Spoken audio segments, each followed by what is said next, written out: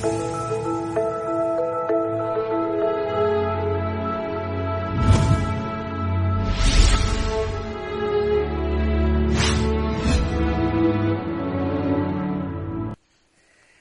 Hashem na'aseh v'natzliach, Shiur Torah, Baruch Hashem.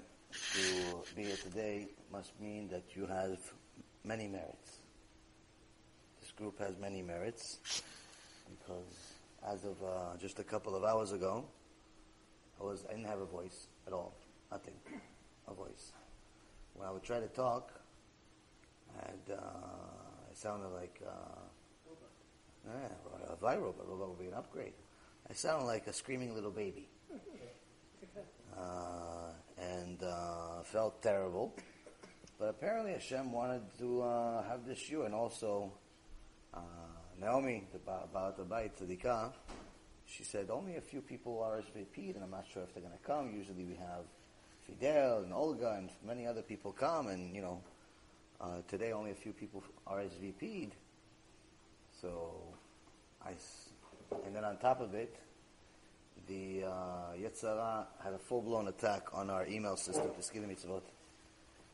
Yetzer Hara had a full-blown attack, quiet attack. It's like a sniper. You don't even know he's there. On our email system, the entire Be'ezrat Hashem email system has been down for the last 24 hours. And I've been having a little bit of a tikkun today, so I didn't even look at my email today. I look at my emails, see there's no new emails. It's impossible. In my life, it's not possible not to have new emails. So I knew immediately there's something wrong, which means that a bunch of people that RSVP'd got rejected. But Baruch Hashem, I got somehow your email actually snuck in there. You're the only email I got today. It worked for about literally 30 seconds. Your email went through. After that, it stopped working again. But the rest of it, before and after, nothing. So Baruch Hashem. So we thought about canceling. But then we thought about what the Torah says about someone that gets in the way of Torah. In the parasha, it talks about the klalot. It talks about the curses. Ahura Adam will say this. All the different curses in the Torah. One of the curses we went over in the past is someone that gets in the way of Torah. And getting in the way of Torah also means canceling Shiur Torah. Now, why is canceling a Shiur Torah such a horrible, horrible thing? I mean, sometimes people get sick. Sometimes people get busy. Sometimes people have stuff to do. But if you have a shiur kavua, you already made a schedule. You already have something. Canceling it is a big deal. Why is it a big deal? Especially when it's a shiur Torah like this. The reason why it's a big deal is because every shiur Torah is considered like it's pikuach nefesh. Somebody here, or somebody in the crowd that's watching online, Baruch Hashem, there's many thousands of people watch online live and afterwards, needs to watch the shiur. Maybe somebody's, it could be hundreds of people. Something that's going to happen in the shiur is going to affect certain people in a certain way. That's mamash like catching the guy before he jumps off the bridge. So now, what is it like? I called my Rav. Everything I asked my Rav. Everything. Mamash everything. So I call my Rav. He starts laughing. In the beginning he goes, "Oh, you sound like really scary with your voice." So if my voice fluctuates during this lecture, don't make fun of me. It's not nice. So you already made fun of me. I already got the tikkun from him. He goes, "Oh, you sound really scary with this voice of yours." Which right now it's going back to it, as you can see.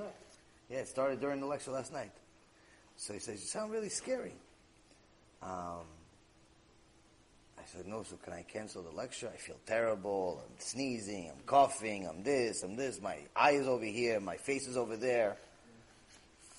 I feel terrible." He goes, "Yeah." He goes, "No problem. Just imagine this. If somebody was on the corner and they're asking for a ride. They have two options. One option is you. Give them a ride. But you're really busy and you have to go somewhere. Or you don't feel good. You have a cold. The other one is a Nazi taking them to a concentration camp. Are you still busy?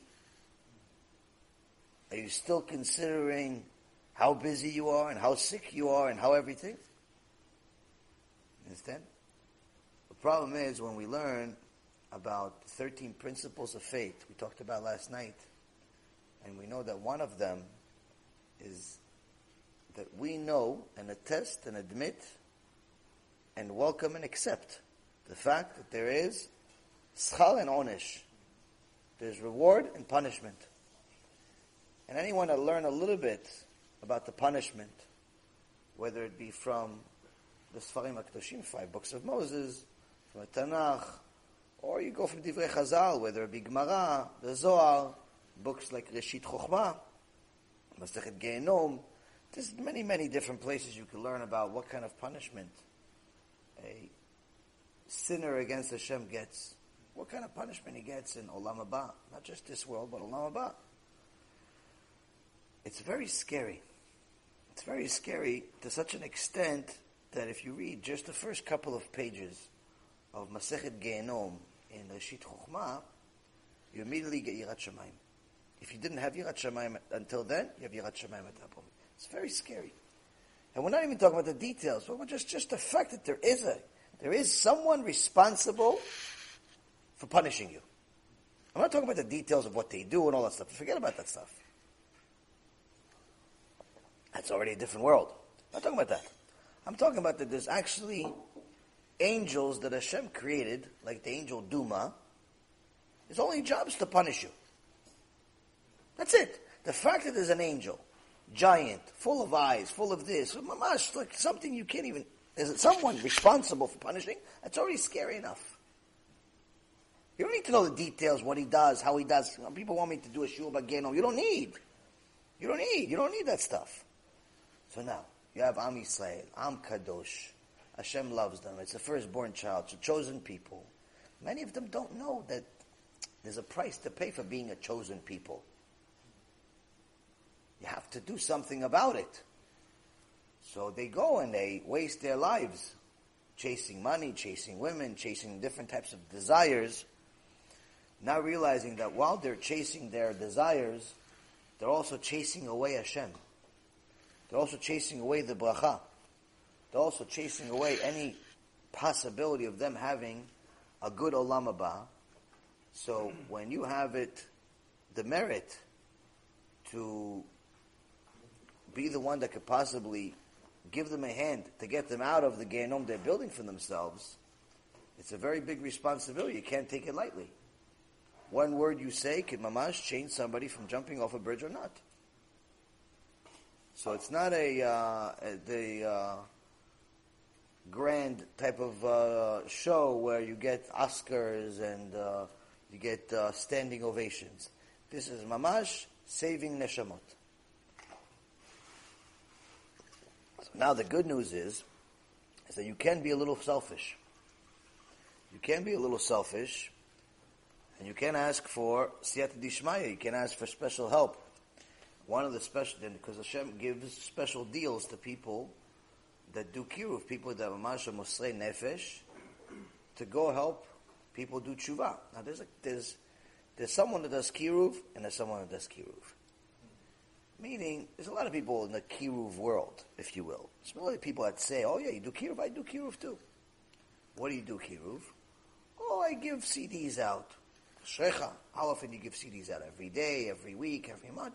No, I have like 30 CDs in my house, and every time a friend comes over, I give him a CD. Okay, fine, that's kiruv. You want to call kiruv? It's fine, kiruv. But then there's these tzaddikim. They continue ordering CDs. Sometimes they don't have any money, so give it to them for free. And what do? They go door to door. They put it in people's mailboxes. They put it in people's doors on a daily basis, on a weekly basis. It's part of their life. That's kiruv. And somebody says, listen, every time I watch a shiur Torah, I spread it. I share it on my Facebook page. Well, how often is that? I don't know, once a week, once every couple of weeks. Okay, so that's kiruv. That's kiruv. But then there's tzaddikim on Team Hashem. They do anywhere from 15 to 60 different posts per day. Each post goes into tens of groups, hundreds of thousands of people get our shiurim every single day. Hundreds of thousands of people get our shurim every single day. The short clips, the long clips. Tzaddikim, what do? They take time out of their life. They take an hour, take 2 hours, take 5 hours, whatever they have extra. Time they could go hang out. Time they could do a bunch of other things. What do? They go take the shurim and they start spreading them for free. No pay. Volunteers. This is my kiruv. That's kiruv. Okay, the other guy that shared the video that he saw once a week, okay, it's fine. It's not a bad thing. But there's kiruv and there's kiruv. Then you have a guy that gives shurim once in a while. And he gets a lot of people. Gets 100, 200, 300 people. Sometimes you see some of these lecturers, they look like models. This guy just came out of a Vogue magazine. Fixed the beard, it's all nice. The hat is all straight, clean, just came out of the shop. The suit, tailored, especially fit, everything, wow. The guy speaks with mama's perfect English. You feel like a professor is talking to you. There's a presentation in the background. And it's like one of those TED Talks. You ever see a TED Talk? They press a button and the picture changes. PowerPoint presentations. Oh, Hashem created the world. Psh, picture of the sky. Oh, there was no picture of some teva or something. I'll show you pictures, illustration. You got 500 people in the crowd. At the end of the lecture, somebody raises money. Who wants to donate to our wonderful causes? We save the whales. We save the sheep. We save the elephants. Sometimes we save people. Every lecture, $40,000, $50,000, $60,000 they raise. No problem. Mabruk, enjoy. How many people do tshuva in that shiur? How many people? 500 people showed up. How many people actually, mamash, go from Gehenom to Gan Eden? We're talking about tshuva like the guy kept Shabbat once in his life. That plenty. Plenty of people say, you know what, this Shabbat I'm going to keep. Why? I don't know, I got motivated. We're talking about that. That, Baruch Hashem, we have plenty. That's not tshuva. Somebody decides, you know what, today I'm going to do tefillin. Baruch Hashem, it's mitzvah. Huge. But it's not tshuva. It's a mitzvah. So somebody goes shiur, he watches the guy that looks like a model from Vogue magazine, watches him for 2 hours, an hour and a half, whatever it is, watches the other guy that raises money for another hour and a half. He's there for 3 hours. He says, no, all right, tomorrow I'm going to do tefillin. Tomorrow I'm going to order kosher from some kosher restaurant. This week I'm going to read Tehillim once a day. Next week I'm going to do Netilat Yadayim. A month later I'm going to do Asher Yatzah. But learning Torah every day? Come on, no, what am I doing? Charidi. Relax, I just relax. Rabbi, relax. What am I, Charidi? Why I look like Charidi to you? Still has an earring here, and sometimes over there. Still has earrings everywhere. Learn Torah every day. Oh, come on, relax. Shabbat? Shabbat is my best day of work. Shabbat is when I sell the most amount of cars. Shabbat is when I make all my deals. Shabbat is when I go to the casino, put 50,000 on the table, Texas Hold'em. You want me to give that up, Rabbi? Why, I look Haredi to you? Don't be a machmir. So yeah, you got a lot of people. How many people do tshuva for these kiruv professionals? Unfortunately, not many. Not many. This is not an insult. This is a reality. You could ask them. They'll tell you the same thing.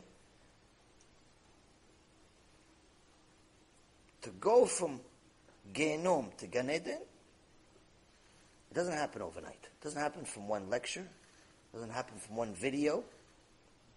It's follow-up appointments. And then follow-up questions.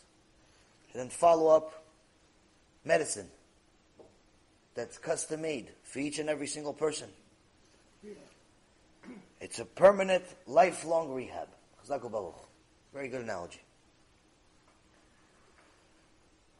And that takes time, and it takes veins of steel. And the reason why, a serious emunah, like Vodo was saying, serious emunah in Hashem, because when you tell people the truth hurts 99% of the time. The truth hurts. If I tell somebody, listen, Saku Baruch Tefillin, you're great. Shabbat, you're amazing. Tzedakah even, you're the most generous guy I know. Shrecha. But as a husband, you're a filthy human being. You mamash Rasham, which you're a little Haman. Haman was better than you. He was nice to his wife, actually. He was nice to his wife, Haman. Yes, according to the book, he was nice to his wife. He didn't yell at her. But you have many Jews not only yelling at their wives, they beat them up. Why? Because the food was cold when they got home. The food was cold. Tach.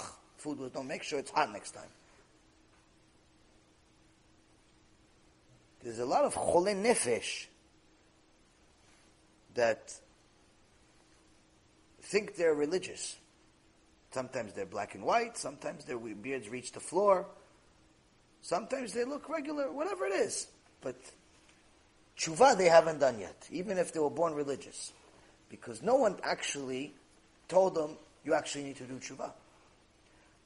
And the reason why is because to tell somebody you have to do tshuva and tell them what's really wrong with them, that they don't know how to be a parent, they don't know how to be a husband, they're cheap, they're this, tell them about their bad midot, their bad character traits in your own innovative way. You don't necessarily need to do it in an insulting way, but you have to tell them. To tell them that means automatically there's at least a 90% chance you're going to become an enemy. Why? Gemara in Masechet Shabbat says no one sees the wrong in themselves. Gemara Masechet Shabbat 116. No one sees the wrong in themselves. Meaning, the guy could be looking at the mirror, and he has holes in his arms, his eyes falling out, and everything else, and what does he see? He sees the 3, 4, 5 people behind him that are wearing shorts. He's like, hey, it's Beknesset, you shouldn't wear shorts.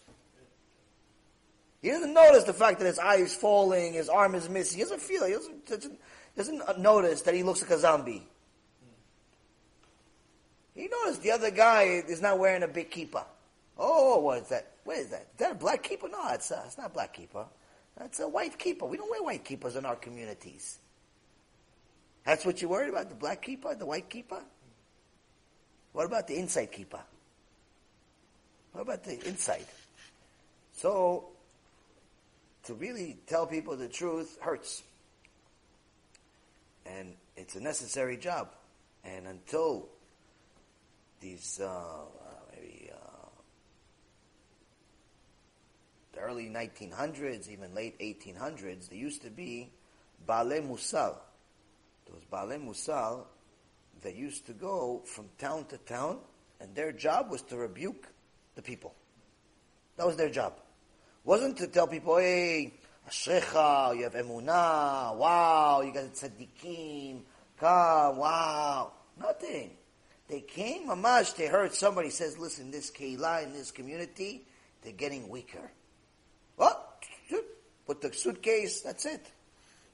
Like Men in Black. They go to the community, Reshai, what are you doing? You know, you're going against Hashem. He gave you food, he gave you this. You know what's happened to us in Bet HaMikdash? Mamash. But now, after someone like Rabbi Hillel Mikalmaya, that I've been telling you about the last couple of weeks, people knew this guy is Mamash. This guy is Moshe Rabbeinu of his generation. Rebuke, rebuke. Everybody leaves the lecture crying. People are not coming out, oh wow, it's such a powerful lecture, I feel so strong. No, everybody's a chatanu, avinu, pashanu. Crying tears. They realize how much is wrong with them. So eventually people say, I don't know, he's coming, I'm not going. Come to the lecture, I'm not going. Last time he got 500 people. This time, 5 people want to show up. 5 people send the RSVP. So what does he do? He used to be clever. No, this time I'm going to show you how a Jew can marry 2 wives. Because the Rabbeinu Gershom outlawed it. Polygamy, according to the Torah, is allowed. Meaning marry more than 1 wife as long as the original wife allows it. Allowed. No. 1,000 years ago, Rabbeinu Gershom outlawed it. Why? He says that at this stage, already 1,000 years ago, the Avdil us today, 1,000 years ago, he says, anyone marries more than 1 wife, he's not doing it for the biblical reason. He's not doing it because the Torah says, boo, make mitzvot. No, he's doing it because he's got a sick mind. He wants multiple people, he wants to do crazy things. He's not doing it for Kedusha. Not allowed. Outlawed it, not allowed. There's only very, very few communities like in Yemen and deep parts of Morocco that pretty much don't even have electricity in many of the cases. They've completely are, third world countries pretty much. Certain sections of them, not all of them obviously. Certain sections of them are still third world countries. They haven't advanced. So the people there are still holding by the Torah. But the 99% of the rest of the world has advanced. And just like their technology advanced, the Yetzirah advanced. They're not allowed. Sephardi, Ashkenazi, whatever you are, not allowed. So, Rabbi Demi Kalmaya said, I could show you how you could actually marry 2 wives. This is less 200 years ago. So everybody, how many people show up? 1,000 people show up. 1,000 people show up. The 500 men, 500 women. Why? The women are saying, well, how is he going to break the law? How is this rabbi going to go against my... So he gives them 3 hours of MUSSAR, giving them it on their head. Reshaim, this is what you think to do. You go against Hashem. This is what happened. And the last 5 minutes, and by the way, you can marry 2 women if you're one of those couple of Keilot that still hasn't advanced in Yemen or in Morocco. Yeah, you can. Over there you can. If you live here, you can't. So you got 1,000 people. Genius. That's what he did. He could have been. He was one of the Gedolei Ador. He could have actually been even bigger. Wrote books and things like that, but after he wrote 1,000 answers, there's Shelot v'Tshuvot. It's like anyone that writes a Shelot v'Tshuvot, questions and answers type of book, shows that they're high-level Talmid Chacham. It's not like a regular person. So many people write books. But Shelot v'Tshuvot, as far as, halacha, that's the highest level. Because to write an answer, it's not your opinion. You have to provide backing. Not just one rabbi. Pretty much every rabbi that wrote anything about this answer in the last 1,000 years. Serious. To write an answer could take one answer. Could take you months, in some cases years. After he wrote 1,000 answers, he wanted to publish it. Wanted to go publish it. The day it was ready, finished 1,000 answers. His house went on fire, the book burned. He said, same person. So what would you do? Me and you? Giving up. I'm not becoming Chiloni. Not only giving up the books, you lose your mind. What did he do? He says, Baruch Hashem, now I know for sure, Hashem, that my job in the world is not to write books. What is it? To get Am Yisrael to do tshuva. Get Am Yisrael to do tshuva. So yeah, he has a couple of writings that we have, but in general, the amount of books that he could have written, he could have done, extraordinary. Why?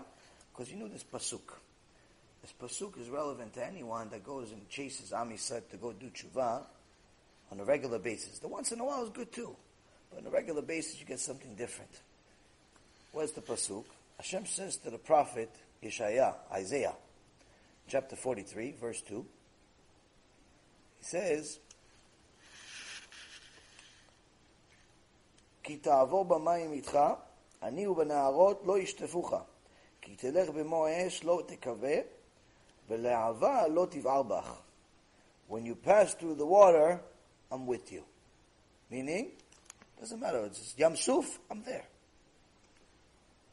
You pass through the rivers, they will not wash you. When you walk through fire, you will not be singed, it won't touch you. No flame will burn you. Meaning, when you become a soldier of Hashem Yitbarach, Hashem says, you have a different deal. Yes, there's kaparat avonot, there's tests. Hashem needs to make you into a diamond. Making a diamond hurts sometimes. There's different tests, there's different emunah tests, parnasat tests, this test, that test, plenty of tests. But overall, you're untouchable. Why? The Avot de Rabbi Natan says, when you help another person do tshuva, Hashem says, you created him. You created him. You are like me, Hashem says. I brought him to the world, but he messed up. When he's a sinner, He's considered dead in my eyes. You now made him a Baal Tshuva. He brought him back to life. Same thing. Kipitiye. So this is a special deal you get, and that's why it's worth it to push yourself a little extra. Whether you have a voice, you don't have a voice. Whether you have money, you don't have money. You have time, you don't have time. Don't make a difference. Don't make a difference. Now, we mentioned something that happened, awful thing, that happened. Yeah. You said PTA. What does that mean? Like if I say, Hashem, could I make $1 million this year? Will I make $1 million? That's because PTA means like whatever I say, Hashem will do, right? Yes.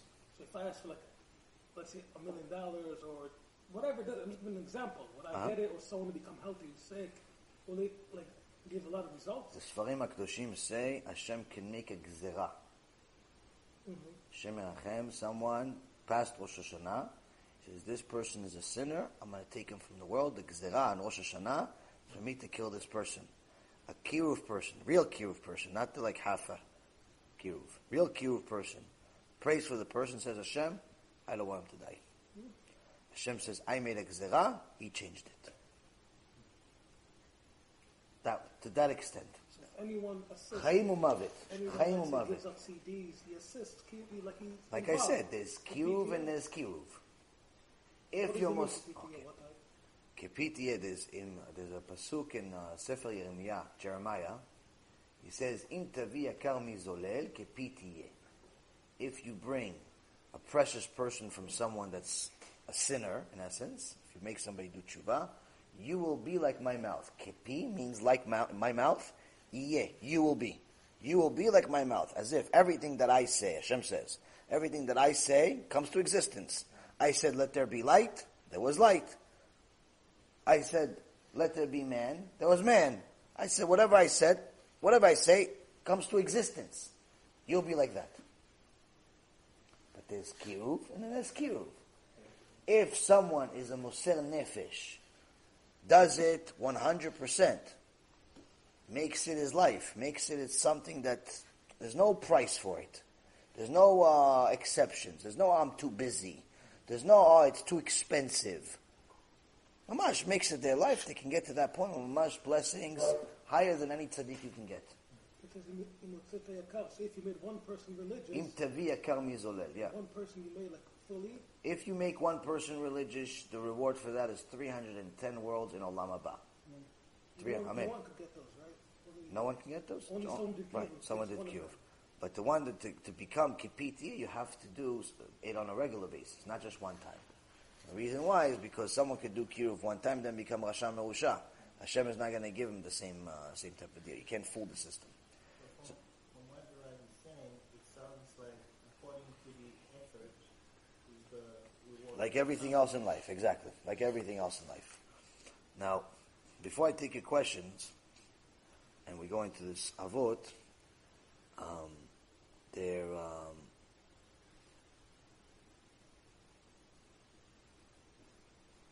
there's a extraordinary story I've mentioned in the past,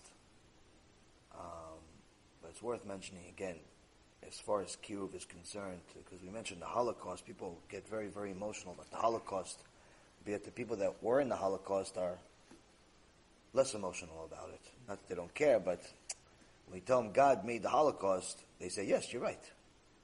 You're right, God made the Holocaust.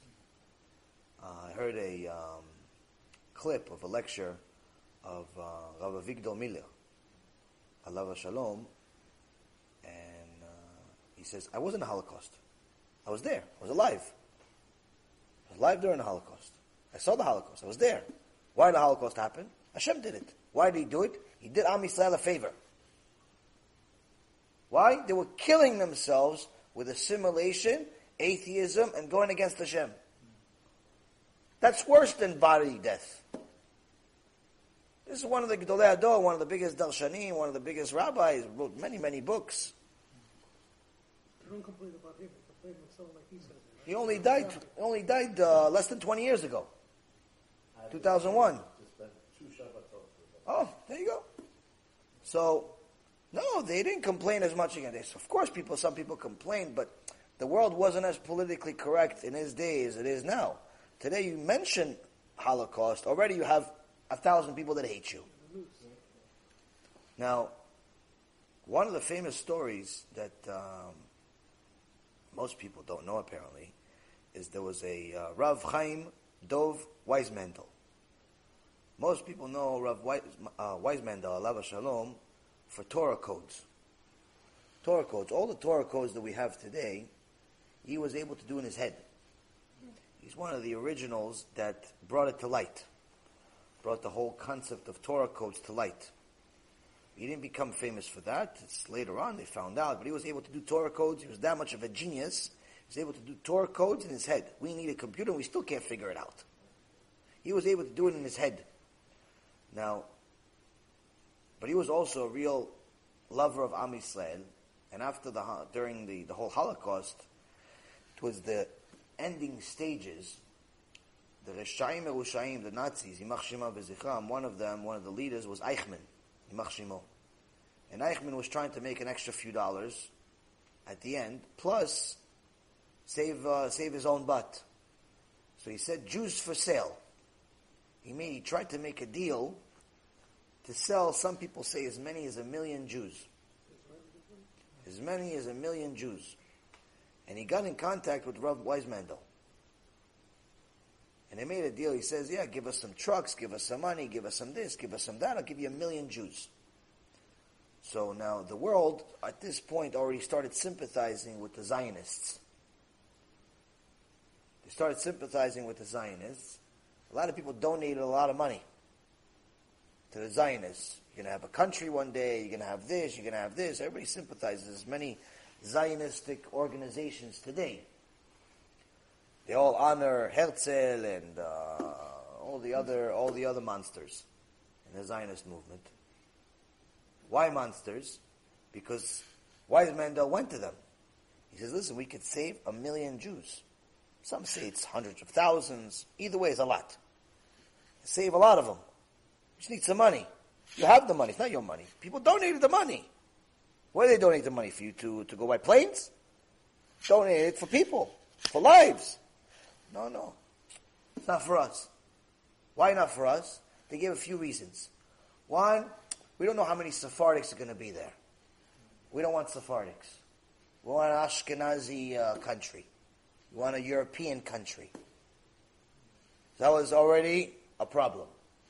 The Sephardics, we don't want Sephardics. They look like Sephardics like the Americans used to look at black people. Same thing. Sinat Chinam for no reason. Then it said, oh yeah, you know what? They already killed so many millions. If we save some, maybe we're not going to get as much tzedakah. We're not going to get as much tzedakah. We're not going to get as much charity. Meaning the whole thing is a business. It's not love of Am Yisrael. Zionism is not loving Am Yisrael. That's what people fail. Especially religious people that are supposed to know better. There are movements, whether it's a modern Orthodox or this Orthodox or that Orthodox. There's a lot of Orthodox today.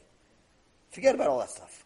There's religious Jew, not religious Jew. There's a guy that follows the law, and there's a guy that makes up a law. Reality is, you have to decide. You want to make up a rule, or you want to listen to God? Now, when you listen to God, you realize that Zionism is not loving Am Yisrael. It has nothing to do with it. Zionism is based on an anti-God mentality. It's an anti-God mentality. It's kochi ve'otzim yadi. It's my power, my strength. It has nothing to do with loving Am Yisrael. And if you look at their own records, you see this. You look at their own letters, the letters from Herzl to the Pope. You look at all these different people, what they did. They went against their own nation. But this was not different than what the Torah wrote. The Torah wrote that at the end of times, page 49, the leaders will go against their own people. The leaders will go against their own people. Now they did it in an obvious way, but somehow somebody covered it up. Because there's statues all over Israel from all these Reshaim. All these Rishonim have statues. Everybody honors them. Herzl Day, this Day, this what these people killed. You know how many people they killed? Their own people. So what's loving? What's loving Am Yisrael? How do we know we're lovers of Am Yisrael? This is where this Mishnah comes in. Rabbi Elazar ben Shamua Omer, Yichvot Talmidecha, Chaviv Alecha Keshelcha. Uchvot Chaveraha, Kemora Rabach. Umora Rabach, Kemora Shamayim. Rabbi Elazar ben Shamua says, let the honor of your student be as dear to you as your own honor. The honor of your colleague should be like, you should honor your colleague like you fear your teacher. You revere your teacher. And you should fear your teacher, your rabbi, as much as you fear God. Here, Rabbi Elazar ben Shamua is explaining to us what's mamash Avat Yisrael. What's really Avat Yisrael? Everybody says, no, Avat Chinam, you should love each other. You should love each other. Okay, are you loving each other and taking each other to the Holocaust? Or are you loving each other and saving each other from the Holocaust? What are you doing? What's mamash Avat Yisrael? Everybody says, no, you should love your brother, accept him as he is. Accepting him as he is means, if you accept him as a sinner, means you hate him. You don't love him. Why? You know the guy is going to Gehinnom, you don't say anything about it. Hey, buddy, you're going the wrong direction. Don't tell me nothing. But you're going into the fire. Just make it right. Make it right. You're not going to go into the fire. It's very easy. Just make it right. No, I don't want to bother him. So, what's mamash Avat Yisrael? So before I answer that, let's get some questions. Go. Who's first? Sally, you had some questions. Or you want me to just continue? Go.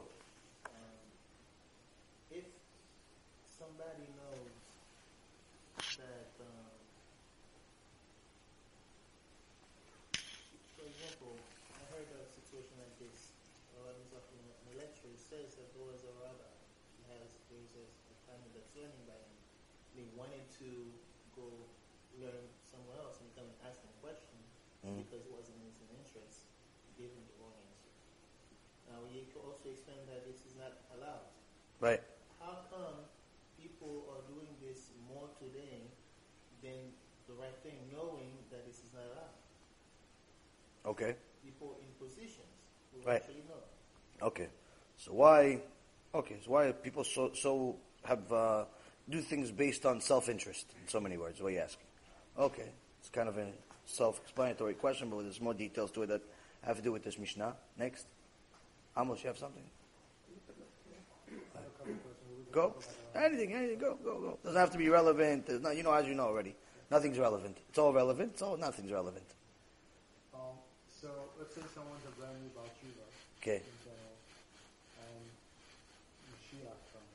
Baruch Hashem. Had serious sins in their past. They didn't maybe necessarily know were sins, and now they're aware, but they haven't fully done Shuvah for them. Next question. Got it. Where do they stand? I got it. Let's say someone, same kind of person. Baal Tshuva, Mashiach shows up. Anything, not. Oh, it's not Baal Tshuva. Mashiach comes. No Baal Tshuva. No Mashiach. Oh, he's just a Baal Tshuva. Okay. Just a Baal Tshuva. Doesn't know anything about his Nusach or any other Nusach. Uh-huh. It's technically Ashkenaz. But his grandfather, He wants to be Sephardic. Right. Is he allowed to do that, and how does he know which one he should follow? How does he go about figuring out which one he should follow? Knowing nothing about any Nusach. Okay, Sephardi. Okay. So, new Baal Tshuva shows up, is just starting to do Tshuva, Mashiach shows up. What happens? And then the second question is, Baal Tshuva technically is Ashkenazi, but wants to be Sephardi, or technically Sephardi, wants to be Ashkenazi. Can he change? What should he do? Okay, next. So is a religious family allowed to say that the child who was already gone off the derrick and trying to get the child back into the fold, are they allowed to say, what's more important to me right now is the child's health, not the religion? Is it according to the Torah for someone to say something like that? health, If so, why? If not, also why? body or soul. Yeah. So religious family has to says, okay, right now my kid's sick, and I need to worry about his health or her health, and not the soul. Is that allowed? Okay. Next. You said before, like, you live a life of miracles. Yeah.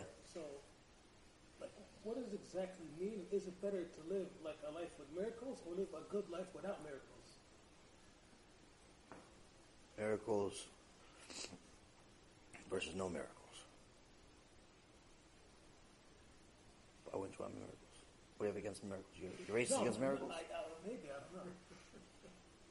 Okay, got it. People tell me all day, Anybody else? I live in miracles, this. Anything else? Maybe Seven. I live in miracles as well. I don't know. You live miracles, everybody lives miracles. Question is whether you see it or not. Yeah, go. What does the Torah say about being anger, being angry with God? Angry with God. Genius. Okay, next. We got like 10 already. 2, 4, 6. Adoption, okay. Religious family means adopting going children. Adoption of non-Jews. Yeah. Okay. Are they allowed? Why can't they adopt Jewish kids? Wouldn't it be better to adopt Jewish kids? Sure. You're obligated to adopt a Jewish kid if you're going to adopt.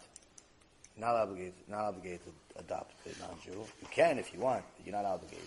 If you have a choice, you have to save the Jew before you save the non-Jew. Why? We'll go over.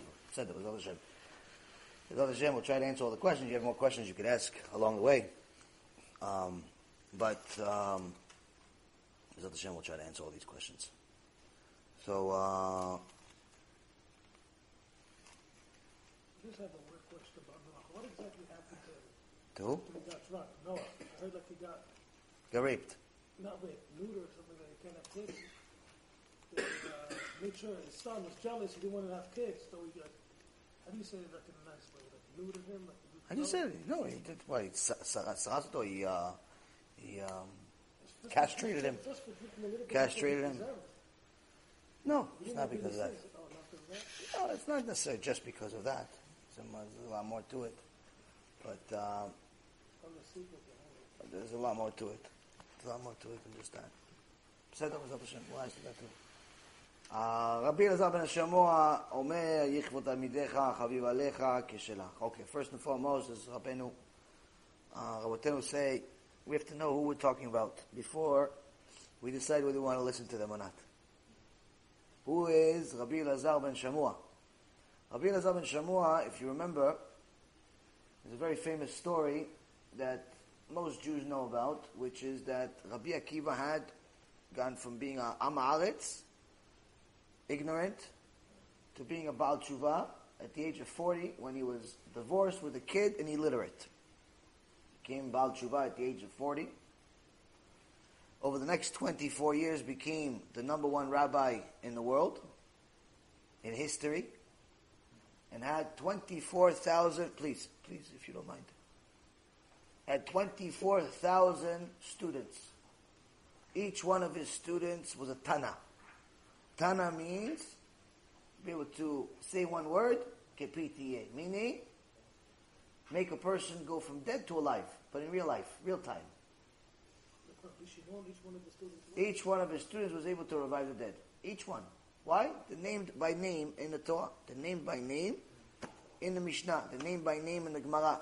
If they're named by name in the Gemara, in the Mishnah, that means they were at the level of holiness that were able to revive the dead. If they were not able to revive the dead, they're not named by name. So 24,000 students. Unfortunately, the kavod between them wasn't up to par for their level. Wasn't up to par at their level, and Hashem punished them with a plague, where over a short period of time, all of them died. this is when we do the Omer, this is when we grow beards. Every Jew looks like he's a Hasid all of a sudden. After a month, he goes from looking like a Goy to looking like a Rabbi Akiva. What happened? Somebody died? No, it's the Omer, But you don't even keep Shabbat. Why are you keeping a beard? Oh, it's the Omer. Everybody likes to grow a beard. It's free. Everybody grows a beard because it's free. Said, do you know why we do it? Oh, no, somebody died. What somebody died? Said, all right, so now you have a rabbi. You have 24,000 students. The best and the worst of them are able to revive the dead. They all die. Every day, 700 approximately die. Every day, imagine, 700 Rav Avadyas. Rav Avadia had 1 million people show up to his Alvaya. 1 million people. It was the biggest, they say it was the biggest funeral since Moshe Rabbeinu. Biggest funeral since Moshe Rabbeinu. 1 million people showed up to his Alvaya. Rav Avadia. Imagine 700 Rav Avadyas every day. By the time you finished wanting to pretty much, go with them, go in the, some people dug themselves a grave and jumped into the grave next to Rav Avadia. They didn't want to say, we're not leaving. He died, we're dying with him. They didn't want to leave. People that were close to Rav Avadia, they knew, people that understood what Rav Avadia was, they wanted to die. They dug themselves graves, they started jumping in the graves. Like, we're dying also. We have no Rav, we have nothing. Someone that understands what a Rav is, and if Rav Avadia was your Rav, how could you go on? I remember seeing my Rav Ephraim. He lived, mamash, a couple of buildings away from him. He says, if I wasn't obligated by the Torah to live and continue publicizing Torah, I would not want to live. Mamash. I saw he did a shiur about Rav Avadia. Right after it, as it was happening. Why? Obligation of Torah. So now, imagine 700 like this, every day. For over a month. Nightmare. Rabbi Akiva knows he's obligated by the Torah to publicize Torah. It doesn't matter 24,000 live, 24,000 dead, you're still obligated to do what you're doing. Like we always say, Judaism is not based on the Jews. Judaism is based on the Torah. Whether the Jews follow the Torah or not is irrelevant to you. You still have to do it. If everybody becomes Hasidei Satmar, you still have to be a religious Jew. If everybody Chas v'Shalom becomes Chilonim, you still have to be a Jew, follow the entire Torah. It doesn't matter what they do. You still have to follow everything. Why? Because your own deal with Hashem, as a Jew, is independent of the world. Is independent of Am Yisrael. Even though, technically, Kol Yisrael Aravim Zeh Lazeh, you yourself have a individual deal with Hashem. You have to keep, whether you like it or not, whether all the guys with the hats and the beards are tzaddikim or not, it's irrelevant. You still have to follow everything. The entire Shulchan Aruch, not some of it that you like. That's fun. Porn parties. Everything. So now, Rabbi Akiva knows this. He says, okay, they all died. I still have to restart the whole thing. He goes 5 students. 5 students. Very famous students, Rabbi Yehuda, Rabbi Shimon Bar Yochai, Rabbi Meir, Rabbi Yossi, and Rabbi Elazar ben Shamua. Rabbi Elazar ben Shamua, the entire oral Torah we have today depends on Rabbi Elazar ben Shamua. And the other 5. That's all of our Torah comes from them. We don't have the Torah of the 24,000. We have some parts of it. But everything we have depended on those 5 and Rabbi Akiva. So Rabbi Elazar ben Shamua is a big deal. Who is his student? Who is one of his top students that all of us know and we talk about him all the time? Who is it? Rabbi Yehuda Nasi. What did Rabbi Yehuda Nasi do? Rabbi HaKadosh wrote the Mishnah, wrote Pirkei Avot, wrote the entire Mishnah. Everything we're doing is Rabbi. Who is that? That's his student. That's his student. So Rabbi Elazar ben Shamua was alive and well to see what happened with 24,000 students. He's not telling you, hey, I heard a nice thing. I heard a story from some rabbi. He says, no. He says, you know why 24,000 tzaddikim 24,000 angels. Mamash angels. Mamash, the angels works for them. The angels were lower than them. 24,000 Hashem punished them. Why? Starts right here. Yichvot talmidecha, chaviv alecha, uchvot chavercha kemora rabach. All about kavod. All about honoring your friend. Giving respect for your friend. They didn't give respect to their friends. Why? They cut each other off on the highway. They cut each other off on the highway. So there's several pirushim. Several understandings, commentaries about the topic.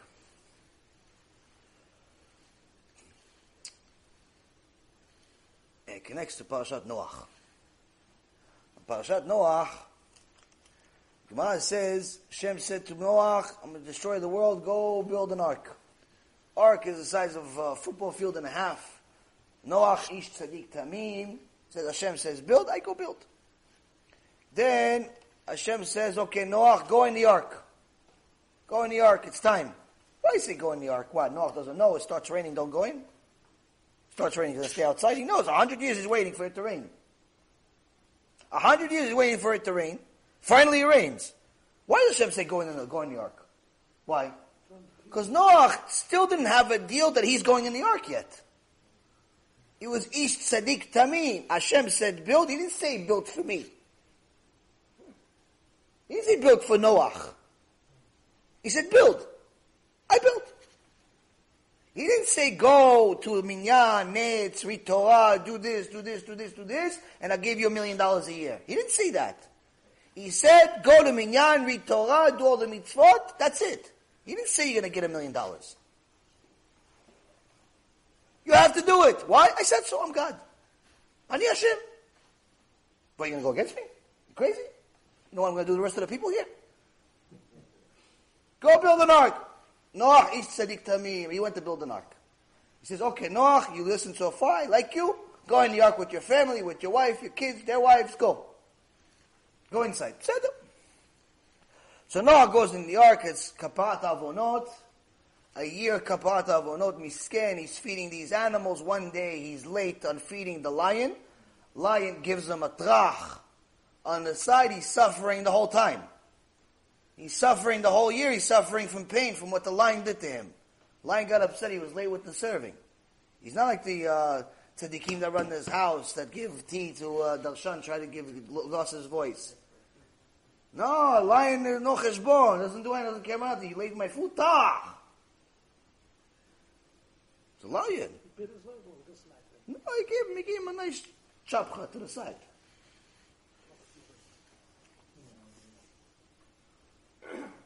Go miss with the light, see what he does. Even if he looks at you, start getting scared. I think it's pain for a week just from him roaring at you.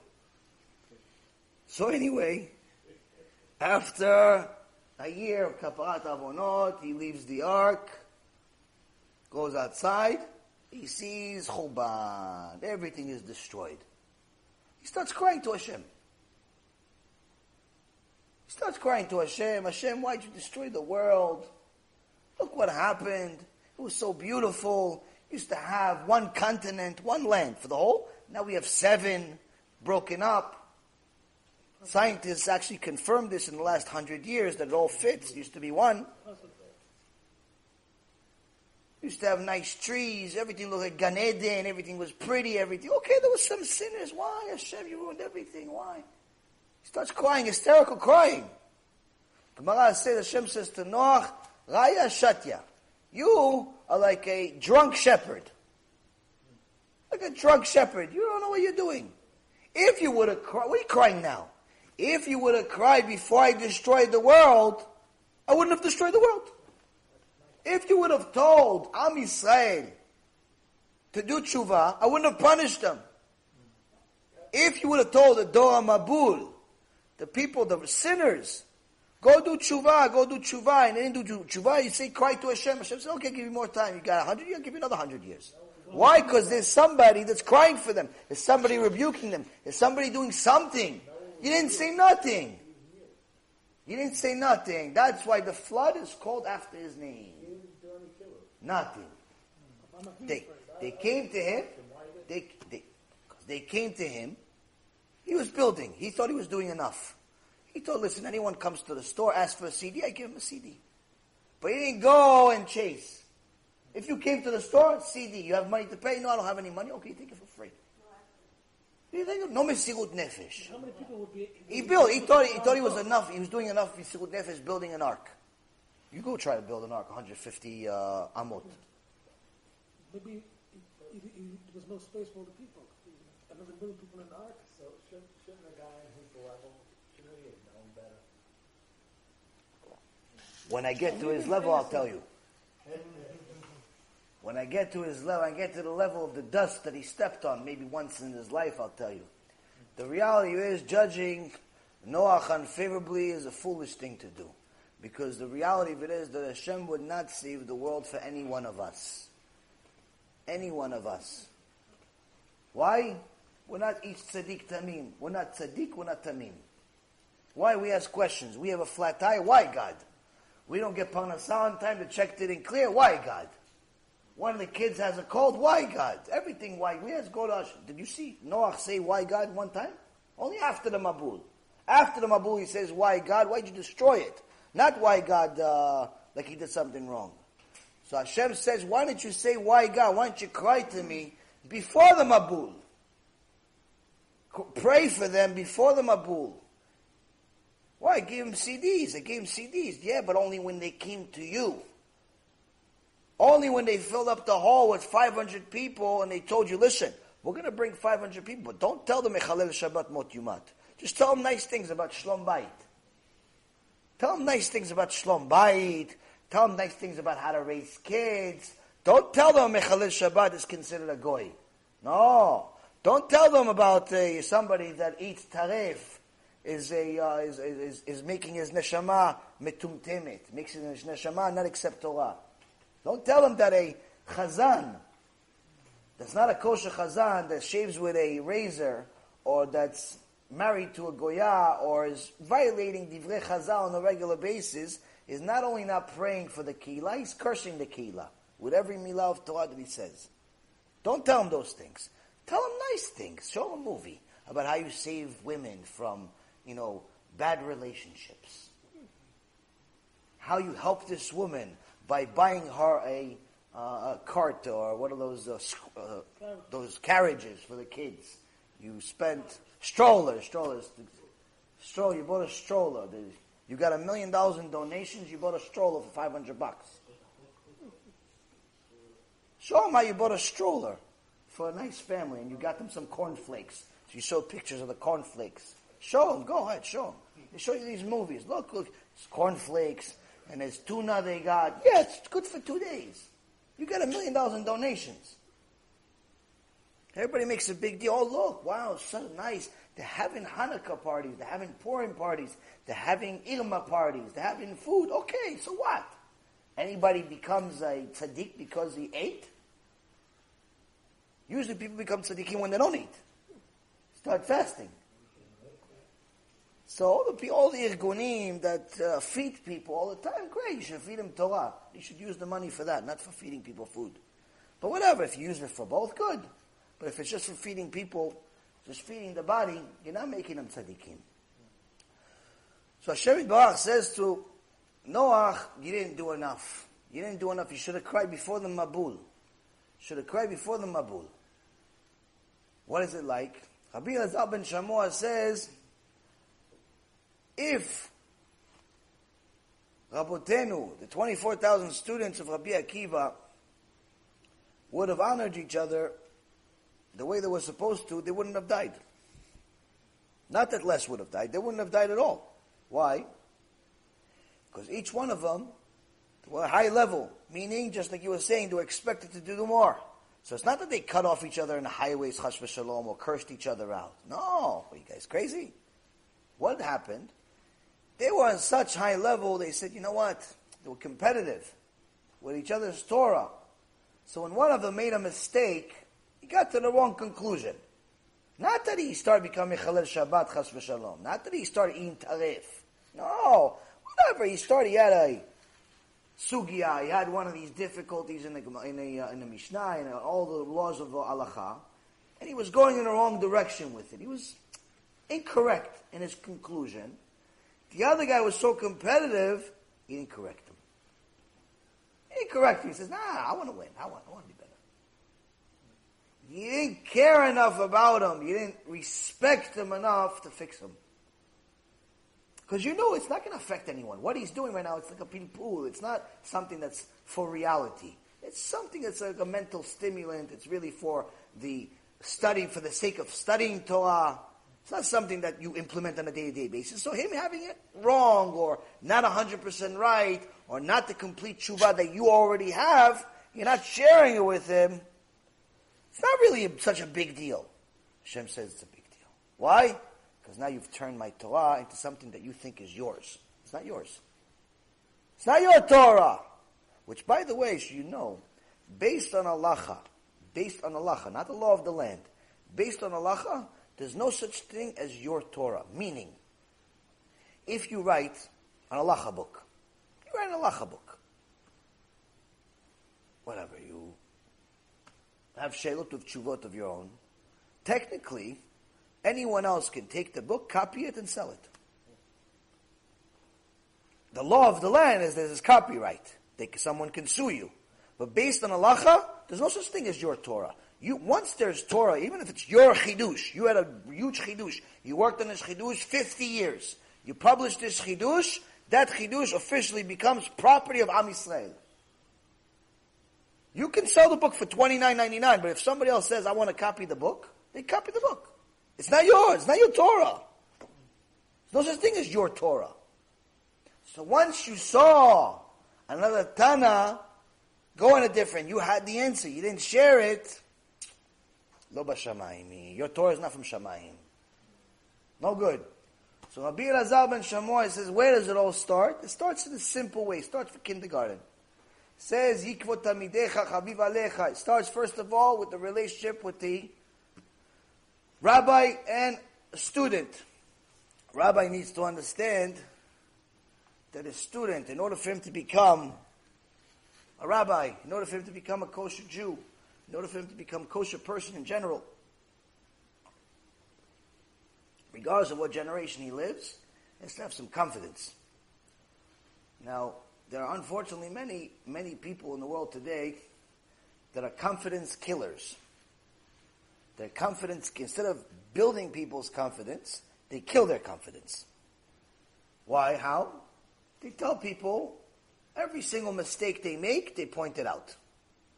The guy slipped on a banana, oh, see? Hashem hates you. The guy said one word, you got upset, he said a curse word, you're a chasham merusha. The guy, came to tefillah 5 minutes later, that's what you do. Every 5 seconds they're on top of his head. Now, I'm not saying you're not supposed to say anything, but the same token, every single thing, you're choking the guy. You have to know how to be a leader. You have to know how, when, and why. You can't strangle the guy. You went from Gehinom, now you want it to be Moshe Rabbeinu overnight. The guy just came out of the casino. You want him to be Moshe Rabbeinu? Relax. Little by little. You have to know when and what. So sometimes those people that are confidence killers are parents. I told you guys a story. There's one guy that his son, God bless him, tzaddik. He's got 2 tzaddik sons. Son mamash, the kid is a tzaddik, chacham. I really like the kid. His mama, he asks good questions, but his mamash, like, he gave me a couple of chidushim, and they're very valid chidushim. And he tries hard. So anyway, some rabbi allowed him to slaughter a chicken for the sake of kaparot, for the kaparot within Yom Kippur. But he's not a shochet, the kid. He's not a shochet. He doesn't know all the laws of shochet. But the other rabbi, he asked the rabbi, can I do it? The rabbi says, okay, go ahead and do it. As soon as he got home, he told his father, I did this. His father's like, oh, you're not allowed to do that. You're not a certified shochet. Your rabbi made a mistake. Gives it to him on his head. Like he just married 3 goyot, not 1, 3 goyot. Mama's like, killed. So he asks me, both of them ask me, the father and the son both ask me, is he allowed, is he allowed, is he allowed? Is it kosher, is it kosher? Long story short, I say he's allowed to do it. Based on halacha, he's allowed to do it. And actually, if the other guy, if the real shochet, is a certified shochet himself, that means he's certified to teach. Which this was you have to allow people to do it. That's how you teach. Which means that if he followed all the laws, that chicken is not only you're allowed to do it, but it's actually a kosher chicken. You can eat it if you want. You shouldn't go sell it because you're not really supposed to sell the trials. But technically, based on halacha, b'di'avad, after the fact, it's kosher. But I show the rabbi agreed with me. The guy is continuing to fight this whole thing. So I tell him, listen, God bless you. I know you're trying to be ish emet and everything, but you're really suffocating the kid. Instead of being interested in baseball games and football games and all the garbage of this world, he's interested in becoming a shochet. He's interested in mitzvot, and you're giving them on the head for it. The fact that you're wrong is a different story. It's a sidestep. It's something on a. Even if you're right, even if you're right, even if he wasn't allowed to slaughter the chicken. Even if the rabbi didn't give whatever, even if you're right 100%, he's wrong. But even if you're right, you're killing the kid. You're killing his confidence. Leave him alone. What, you want him to go play baseball? You want to go play video games? He's interested in mitzvot. I told him, you're killing the kid's confidence. If I was your kid, I wouldn't want to be religious at all. Forget about I wouldn't want to do this mitzvah. I wouldn't want to do anything. I want to leave everything. I want to become a goy. He took it personally. All of a sudden, I became his biggest enemy.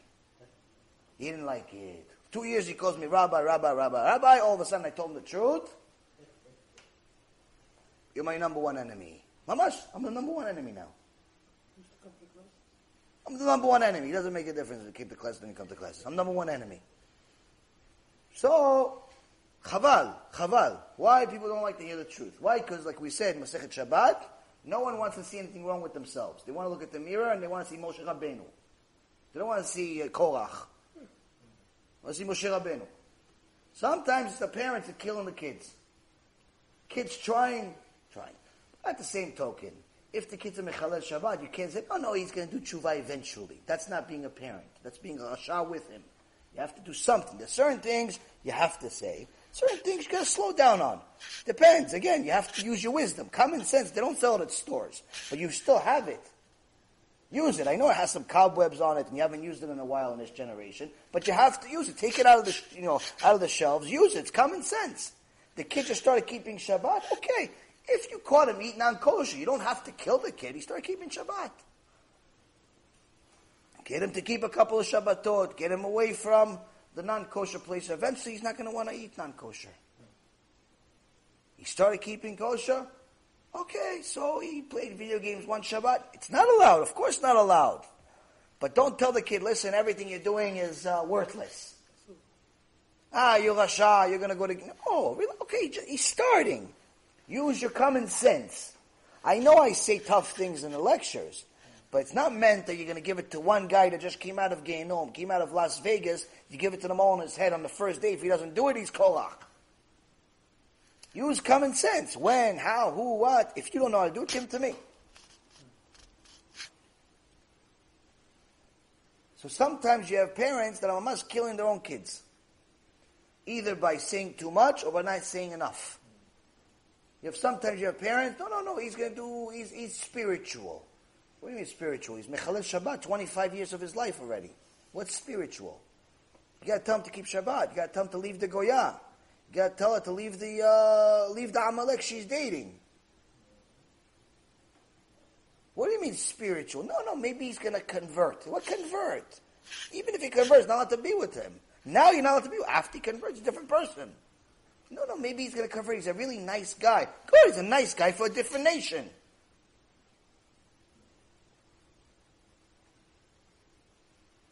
So, saying too much, saying too little, you have to know when and how. You don't know how to do it? You have to bring a Rav that knows how to do it, not just anyone that has a beard.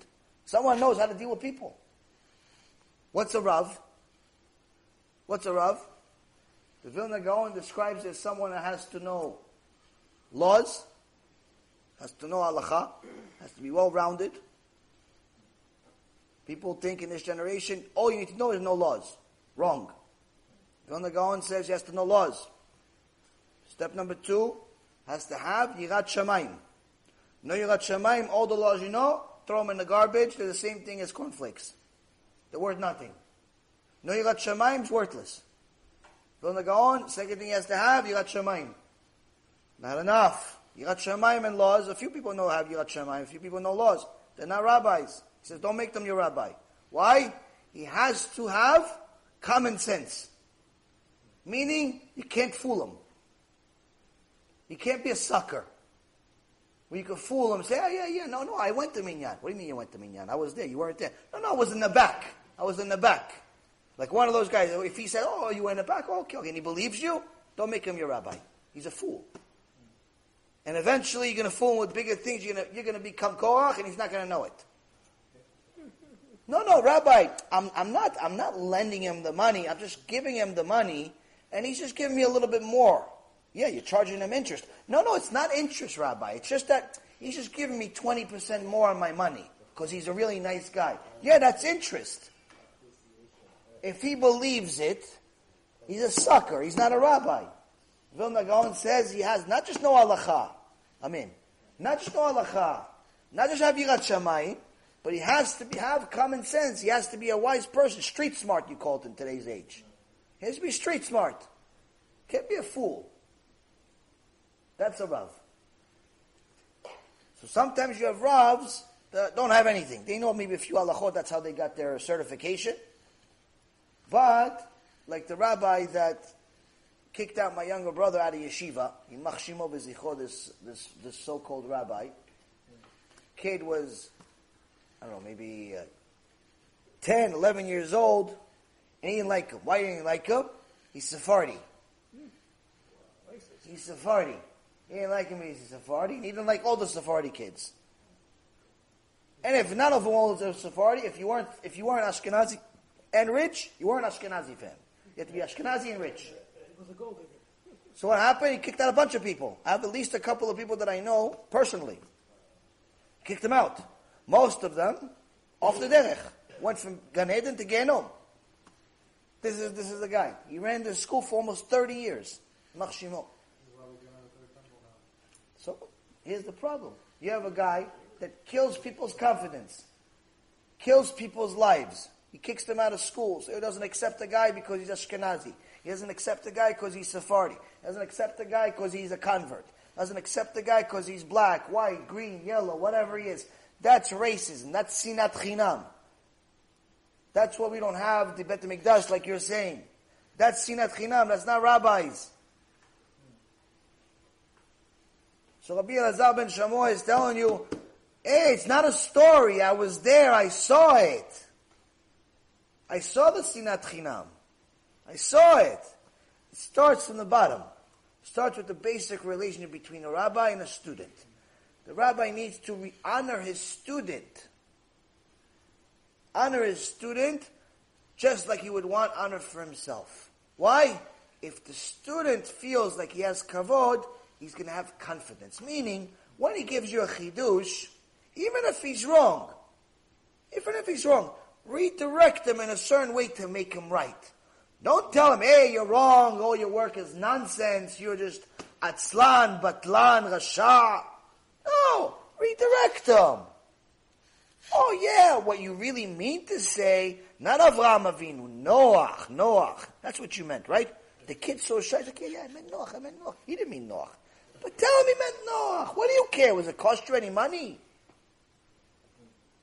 Cost you any money to make the little kid happy? What do you care? When you're a teacher of people, you are responsible for their neshamot. You're responsible. You're not dealing with bodies. You're dealing with neshamot. You say the wrong thing, this neshama can be lost forever. I have a woman came to help the Rabbanit. God bless her. And she's been helping us since we moved. Oh, precious lady. And she says she wants, as Hashem would have it, what did he send me? Send me a person that she wants to convert to Judaism. It's not, Hashem doesn't send us just anybody's. So she wants to convert to Judaism, Baruch Hashem. He says, it's kind of strange because my friend always makes fun of me that I want to convert. And my wife tells me, she asks her, why? Why does your friend make fun of you want to convert? She says, not only you shouldn't convert, you shouldn't even work for Jewish people. Jewish people are evil people, she tells her. She goes, why do you say she's evil people? Why does she think Jewish people are evil people? She goes, because she works for Jewish people that are very rich. These Jewish people they work for are very, very rich, and they don't allow her to bring her food to their house. Now, it's understandable because it's not kosher. But, what makes them evil? They don't allow her to eat their food either. They don't allow her to eat their food either, and they also don't allow her to take a break. So she has to sit there all day, not eating all day, working like a slave like she's in Egypt. And on top of it all, these people apparently have a lot of parties with a lot of food. They throw out all the food and they tell you you're not allowed to eat it. That's the first time I heard something like this. You're not allowed to eat it. These are Reshaim and Ushaim with a special villa in Gehenom. These are not Jews. These people cause anti-Semitism. They can have a kippah, they can have a beard, they can have whatever they have. They can also have a villa in Gehenom. This is Chilul Hashem. This is a sin that Hashem Yitbarach says. Chilul Hashem, you have to suffer for it. You have to suffer. And if you remember, a month ago we did a Mishnah, Hashem Yitbarach says, someone does Chilul Hashem beseter, behind, nobody sees. Nobody sees you doing Chilul Hashem. When He punishes you, He's going to punish you in public. Because to Him, Chilul Hashem in private or public is the same thing. So this woman became anti-Semitic. Anti-Semitic because of these Reshaim. We need more anti-Semitism in the world. Next Hitler. Exactly. So that's the thing. People are mamash, people don't think with their head. They're just evil. Sometimes they're just evil. So, but these tzadikah says, listen, I know not all Jewish people are like that, and I meet you guys, it's so different. Baruch Hashem, Baruch Hashem. So you have to decide, you're going to be Kiddush Hashem or Chilul Hashem. Now, Hashem Yitbarach gave us laws. Rabbi Elazar ben Shammua is telling us, listen, these laws you're going to teach them to kids. When the kid gives a chidush, makes a mistake, guide him in the right way. He's like a rough diamond. Write him in the wrong way. But give him some confidence. Because if his success is your success. If you're a teacher and your student becomes a big Talmid Chacham, it's like you succeeded. So don't be jealous of your own Talmid. Sometimes you have these rabbis, they see the Talmid advancing too far. Hey, slow down. Why are you slowing him down? He's on fire. Don't stop the fire. He's on fire. He's helping people do tshuva. He has chidushim. He's finishing masechtot. Don't slow him down. He's on fire. Let him go. People always try to contain things. Why are you trying to contain? Because you can't do it? So, Rabbi Elazar ben Shammua says, you want to honor? Make sure you honor your students. Make sure you realize you're dealing with precious souls. Second, Kvod chavercha kemo rabach. Honor your colleague the same way as you fear your teacher. Not as you honor your teacher, but as you fear your teacher. Meaning, the fear of your teacher is extremely important in order to understand what honoring your colleague means.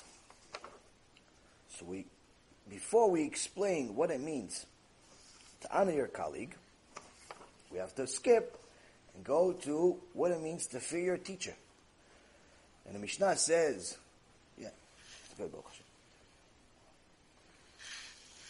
And fear your teacher like you fear God. This is very, very hard for people to understand. Very hard for people to understand. What do you mean? Fear your rabbi like you fear God? Most people don't even fear God. Now you want me to fear the rabbi like I fear God?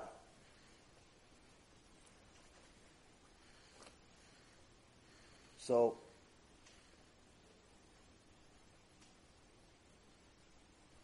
the Rabbi Aaron Luria says, just as one fears his teacher, the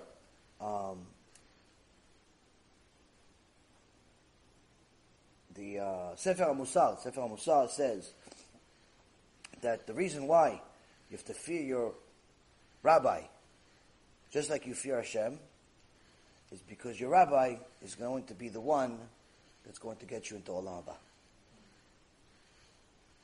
Hashem is there, but the rabbi is going to be the one that opens the door or not. If your father's about to drown, the rabbi, you have to save the rabbi.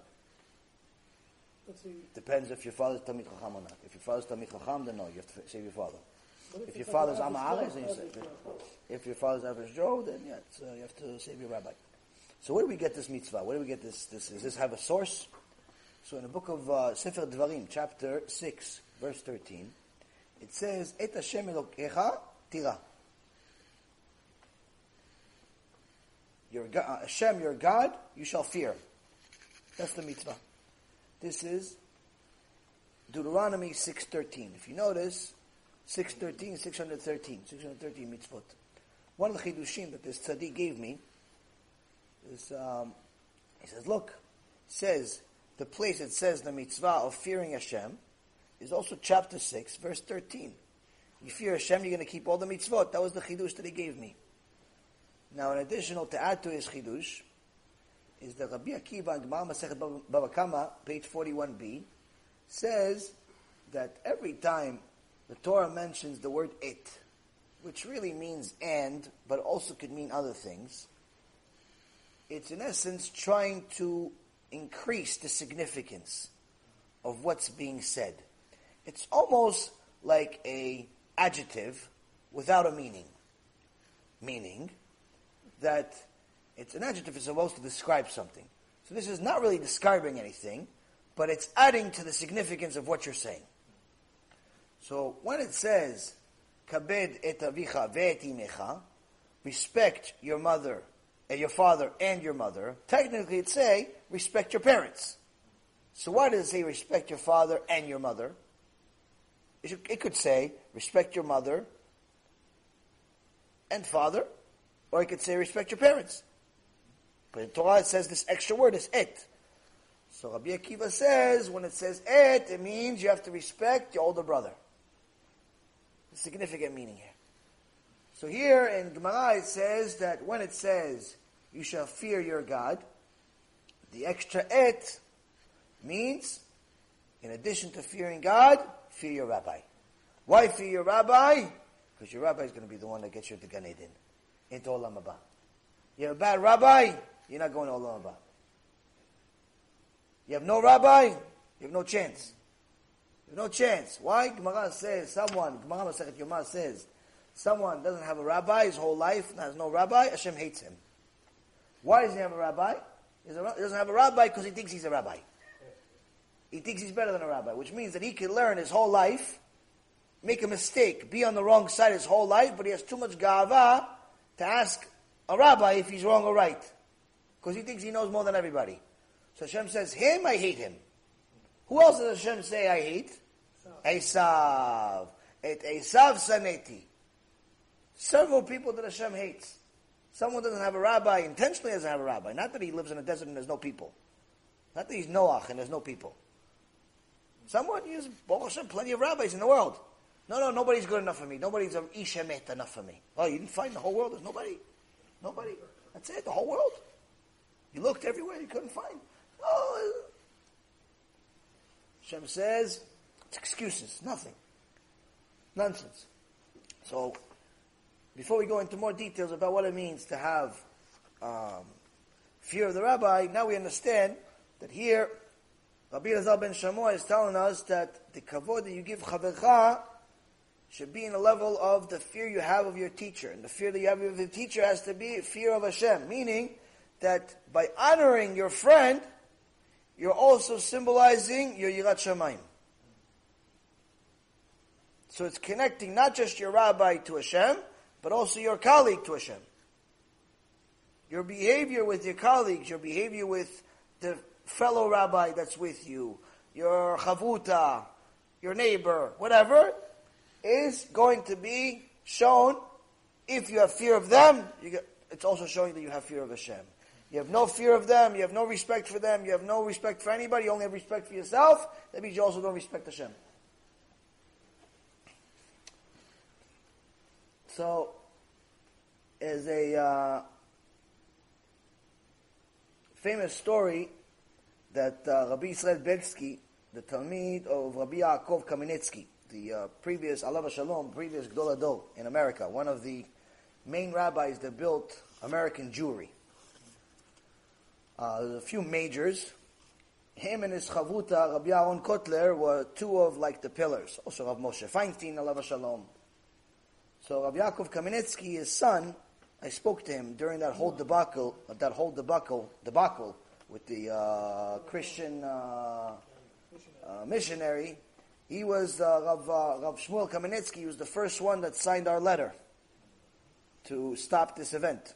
It's the first one that didn't care about who signed, didn't sign. He said, this is wrong, put a signature on it. Baruch Hashem, over 90 years old, Ish Emet. So, his father, Rav Yaakov Kamenetsky, is one of mamash the pillars of American Judaism.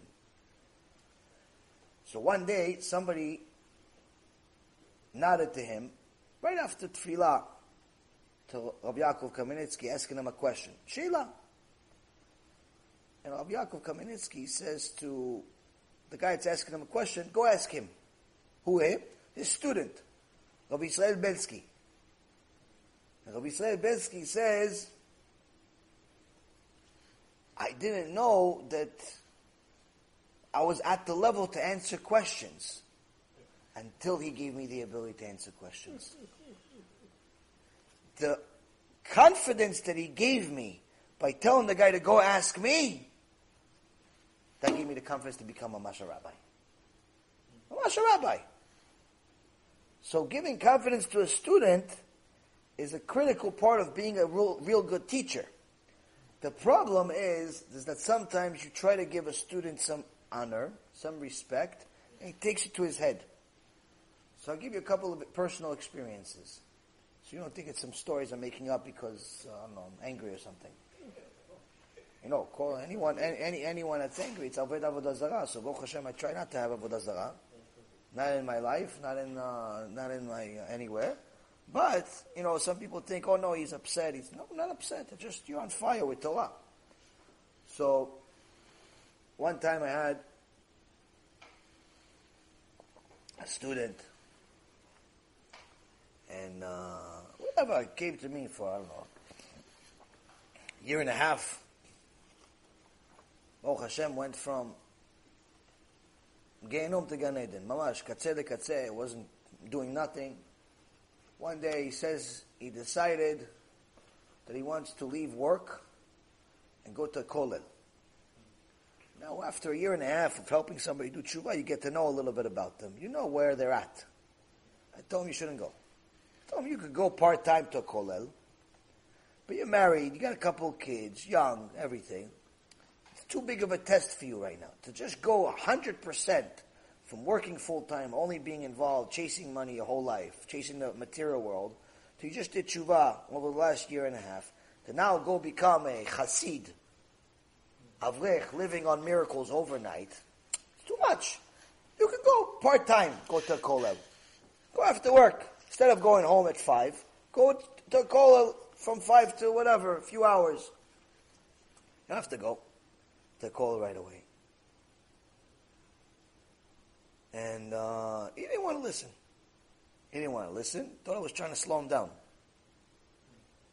So he went to kollel. He had a bunch of very, very difficult tests. Some of these tests almost got him to a point where he left the religion altogether. Anyway, one day, I see him and I compliment him. He was learning one day. I was complimenting, oh, Shrecha, you're learning, you're withholding the test. Even though he didn't listen to me, whatever, I don't keep grudges, what do I care? Baruch Hashem, you stink. It's like a Baruch. Shrecha, you're learning, your Torah is very holy, good job, keep going, go from strength to strength. All of a sudden, the next time I see him, I think, I don't think you're doing right. I don't think you should do what you're doing. All of a sudden, the student wants to be a teacher. He starts giving me a rebuke. He wants to tell me what to do. No, I think it says something different. No, I'm not going to show it to you. All of a sudden, I gave him a little compliment. It's Baba Sali. Baba Sali. This is mamash.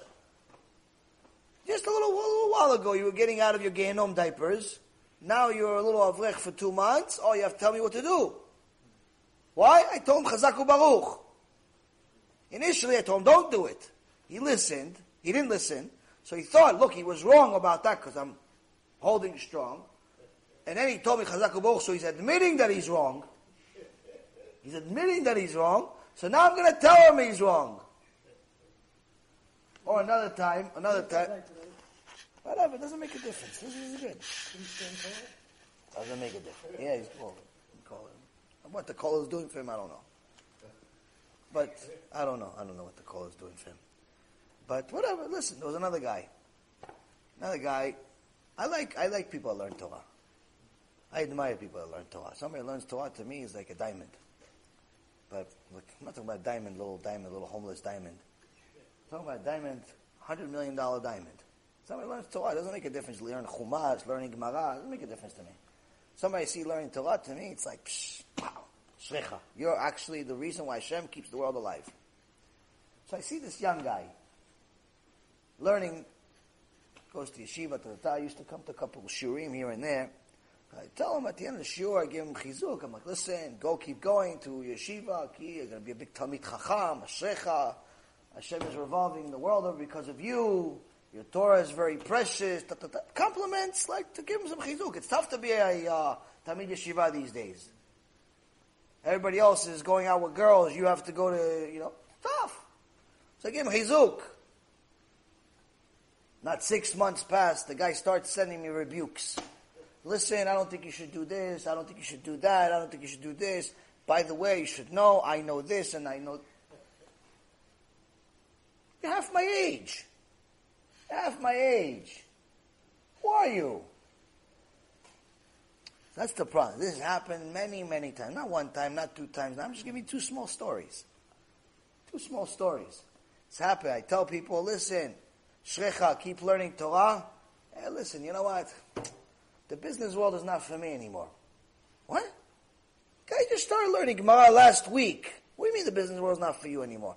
No, I think I'm going to leave my job. Why are you leaving your job? No, I think I'm going to work I'm going to, work for Hashem full time. I'm going to learn Torah all the time. I'm like, how are you going to eat? How are you going to survive? Hashem's going to give it to me. I said, okay, if you really believe that, go. 3 days pass, they go back to work. As soon as there's no check coming in, they go back to work. What are you doing? People jump ahead too fast. Listen. First and foremost, do basic level tshuva.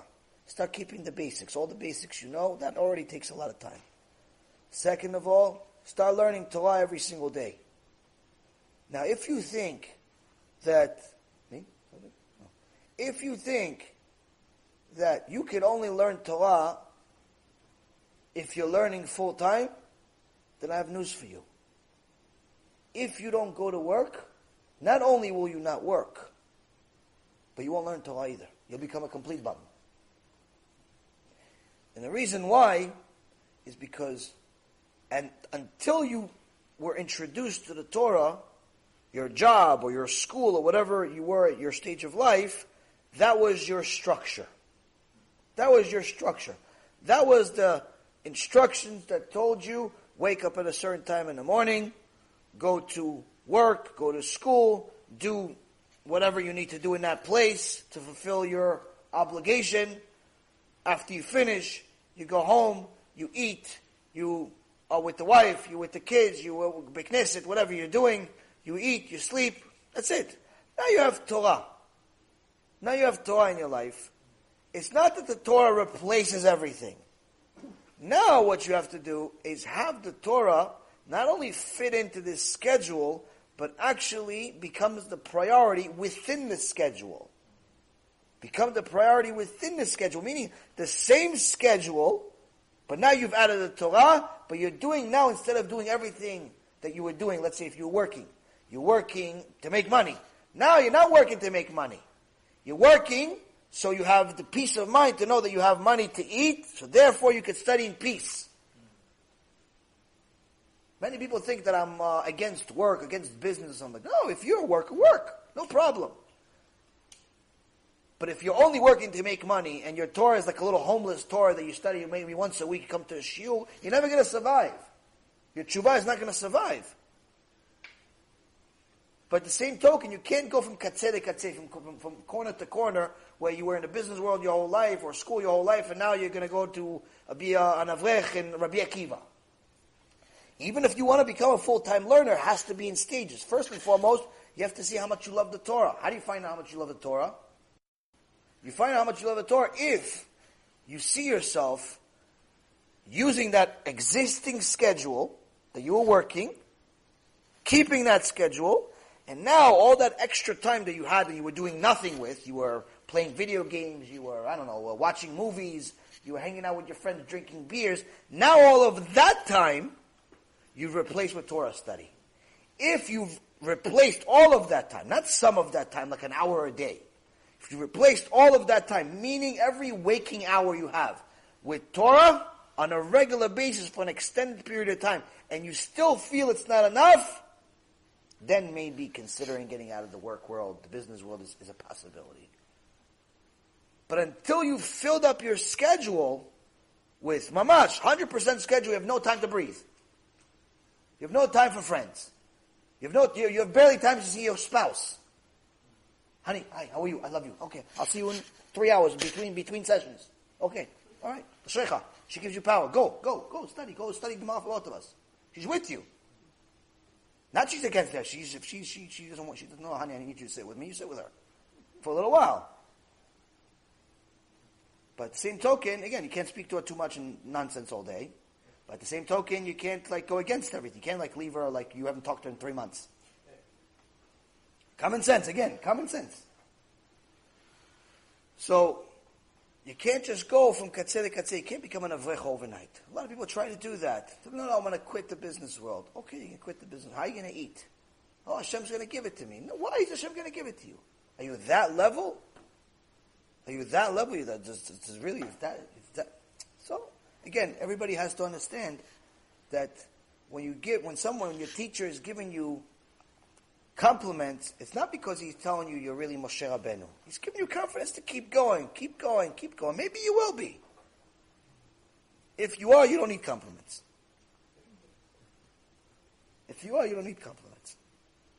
So, that's one of the things that we learn here.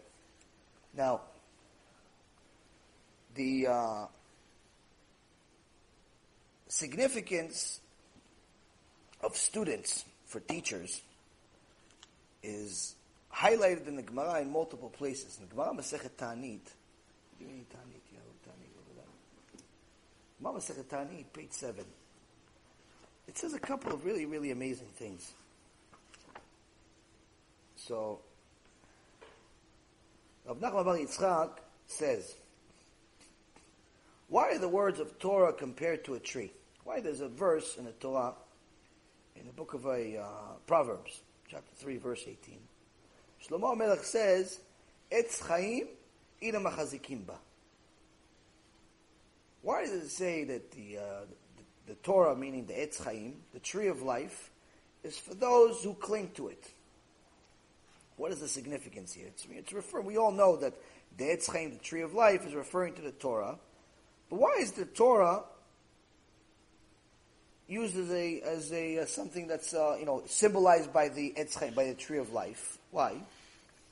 So it says it's to teach you that just as a small piece of wood ignites a large one. Every time you want to build a big fire, you don't take the giant tree and light that on fire. You take a little tree, take a little peeper, take a match.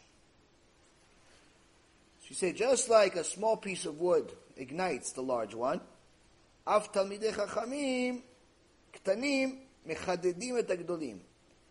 So do the Torah scholars that are the younger ones end up sharpening the older ones. Meaning, someone wants to become a great rabbi, have many students.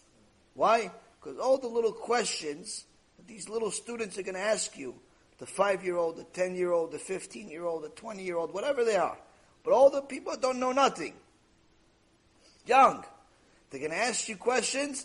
Each time they ask you questions that you don't think they're such really big, important questions, those are the questions that are going to make you a significant rabbi. Those are the questions that are going to make you a Talmid Chacham that's very sharp, because you're going to be able to answer the stuff that people care about, the stuff that builds the foundation of Judaism, of Torah.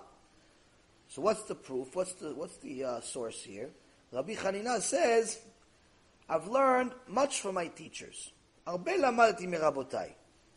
ומחבריי יותר מרבותיי. But from my colleagues, my chavrutas, I learned more than I learned from my teachers. Why? Because my teacher gave me a lecture. I learned what I learned from him. But the guy who was learning chavruta with my colleague, who went back and forth, I learned even more from him. But who did I learn from the most? ומתלמידיי יותר מכולם. But for my students, I learned more than everybody. More than my teacher, more than my colleagues. Why? The students don't stop asking questions. Every day there's questions. A real student never has enough questions. But Rabbi Chanina says, that's what made me a rabbi. That's what made me Talmid Chacham. It's not my rabbi, Baruch Hashem gave me foundation. My chavruta, Baruch Hashem gave me the strength to keep going. But what made me Talmid Chacham is all the little questions from all the people that doesn't seem like they know anything. That's what made me rabbi. But why did he become a Talmid Chacham? Because he listened to this Mishnah and he says, when they asked me the questions, I took them seriously. I took the questions seriously because I held my students dear to me, just like I would want my teachers to hold me. Listen to this Mishnah. So regardless of what the questions was, of whether Noach was Ish Tzaddik, or Tamim, or whether Avram was this, all these questions that seem like they're regular questions, go read it yourself, go to Rabbi Google. Those questions are what makes you a rabbi.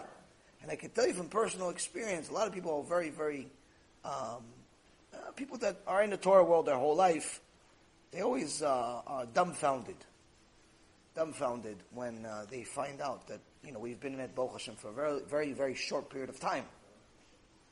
And Baruch Hashem, there's a little bit of knowledge, but there's many shurim, hundreds and hundreds of hours of shurim, there's a few hundred lectures, each lecture is a few hours. Baruch Hashem is an extraordinary amount of knowledge, and we try to make sure that every lecture is very different from another. And they always ask me, what yeshiva did you go to, was the rabbi, was this, and it doesn't, like the answers don't match. What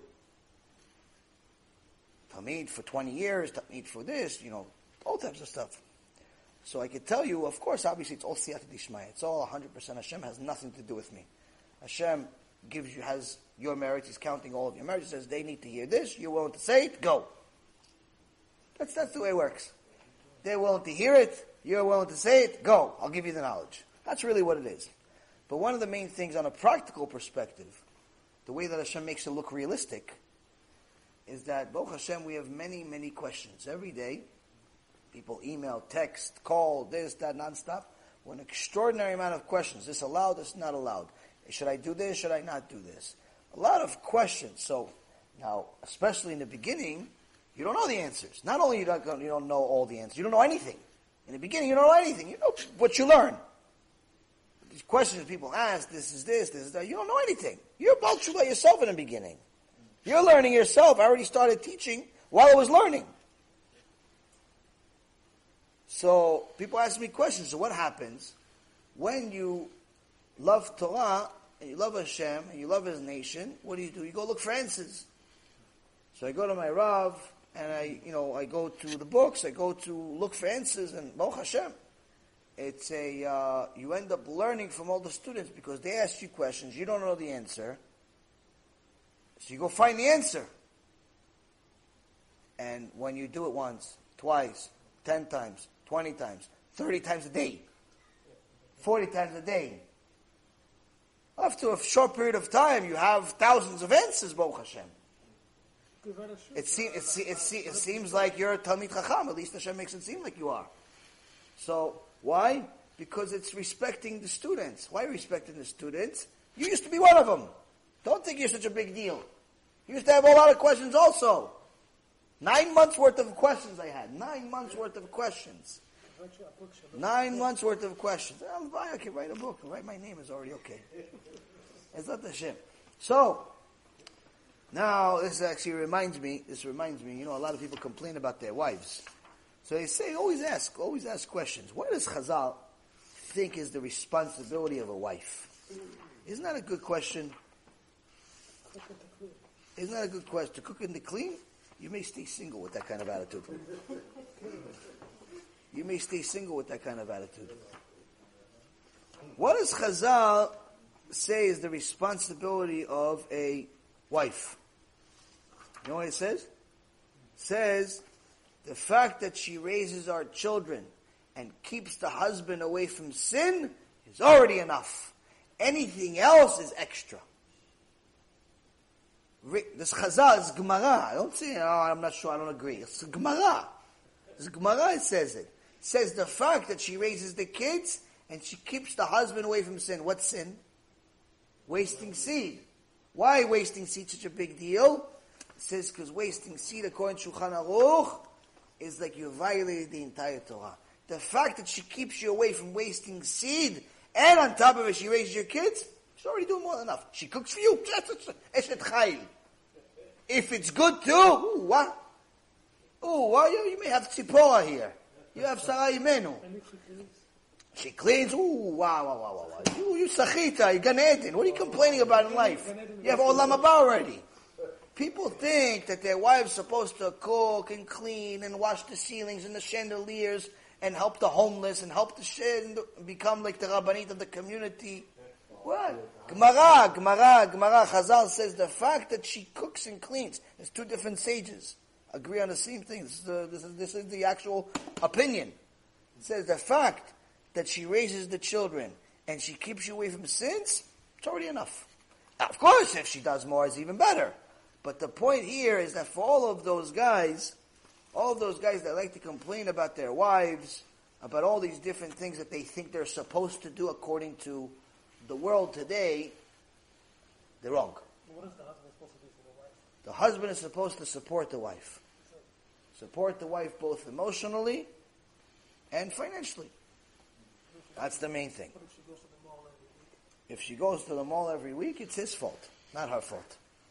Why? Gemara Masechet Sotah says a person gets a wife just like him, based on his own deeds. So now we understand that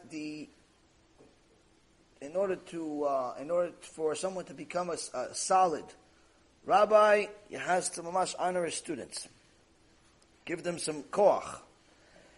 On the other hand,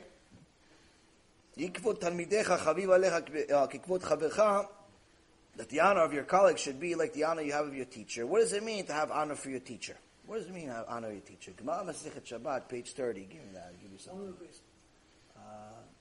The one first one. That one. So Gemara in Shabbat, page 30b, it says something that I don't think any of you know.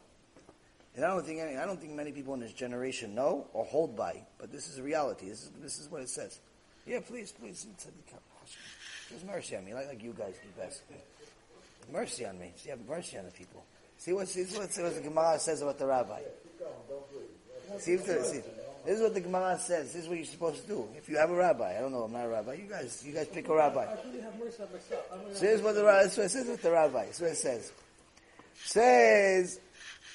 Says Rav Gidal says in the name of Rav, any Torah scholar, כל תלמיד חכם שיושב לפני רבו, ואין שפתותיו נוטפות מר, תכוונה,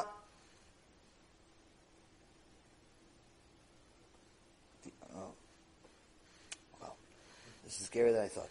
Any Torah scholar who sits before his teacher, and his lips do not drip of bitter dread, is destined to be singed in the fires of Gehinnom. Meaning, when a person sits next to his Rav meaning you listen, he says, you do. Not like he says, you do whatever you want anyway. He says, you do. That's a Rav. When people didn't listen to Rav Sion Abba Shaul, he says, Baruch Hashem, my students don't listen to me. That means I'm not really their rabbi.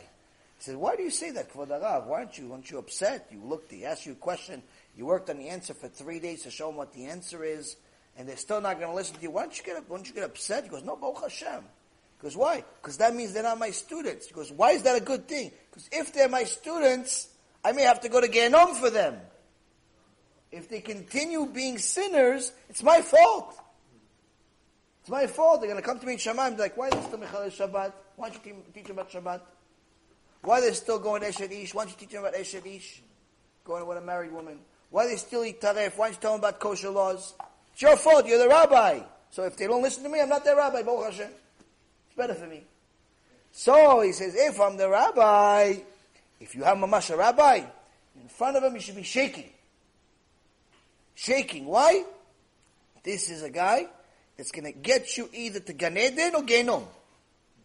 If he's a good rabbi, he has good midot. Gemara Masechet Moed Katan, I think it's page 17, says, if the midot of your rabbi like an angel, listen to his Torah. If not, don't listen to nothing he says. He's not a rabbi. If his midot are like an angel, he's good midot, he's smart, he's funny, he's generous, he's got good midot.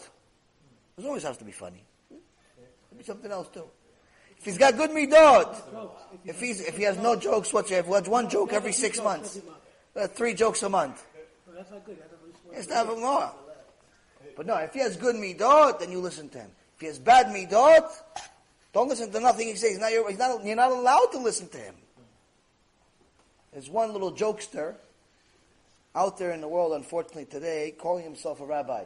I talk to him about it a lot of times. I never mention his name, Baruch Hashem. I don't want anyone to chas v'shalom listen to him just because I mentioned his name. This guy's a jokester. No, it's mamash. Doesn't make a difference. He's mamash. This guy is mamash. His Gehenom gets bigger every day. He calls himself a rabbi. So recently, he says a lot of things that are against the Torah. He tells people, if your wife doesn't want to go to the mikveh, you're still allowed to be with her. If your wife wants to go drive on Shabbat for Shalom Bayit, all types of laws that he creates in his head. So recently, he took it to a new level. Recently, he became a Navi Sheker. You know what a Navi Sheker is? A false prophet. He had a video made right after the holiday, 5-minute video. And he says, I wanted to tell everybody that God spoke to me. When God speaks to you, that means you're a Navi, you're a prophet. God spoke to me and he told me, thank you. This is mamash a video. He made a video. He says, God spoke to me and he told me, thank you. This is mamash, Baruch Hashem, this happened actually. Because, anyone with common sense will say, this guy's an idiot. This guy's crazy. You can't fix crazy. Crazy is a barbanel. You go to a mental institution in Yerushalayim. You can't fix crazy. There's no pill for crazy. Once you're crazy, period. It's not his fault for giving all these wrong halachot. He's crazy. He's shoteh. He doesn't have to keep anything. He's patur. No, he's patur. He's shoteh. The guy's Navi Sheker. The guy's Navi Sheker. But this is what I told you when if you guys remember, I told you in the beginning when I first mentioned this idiot, I told you that this guy is eventually going to make his own religion. This is exactly what's happening right now. This is Mamash Yeshu. God spoke to me, he told me, thank you. Listen, the fact you have a miracle here and there, Baruch Hashem. The fact you have Parnasah, Baruch Hashem. The fact you have a wife, Baruch Hashem. You have good things happening in your life, Baruch Hashem. Great. God spoke to me and he said, thank you. Lo pachot velo yoter. Come on, no. Like, you have to have mamash, like really chutzpah to say such a thing.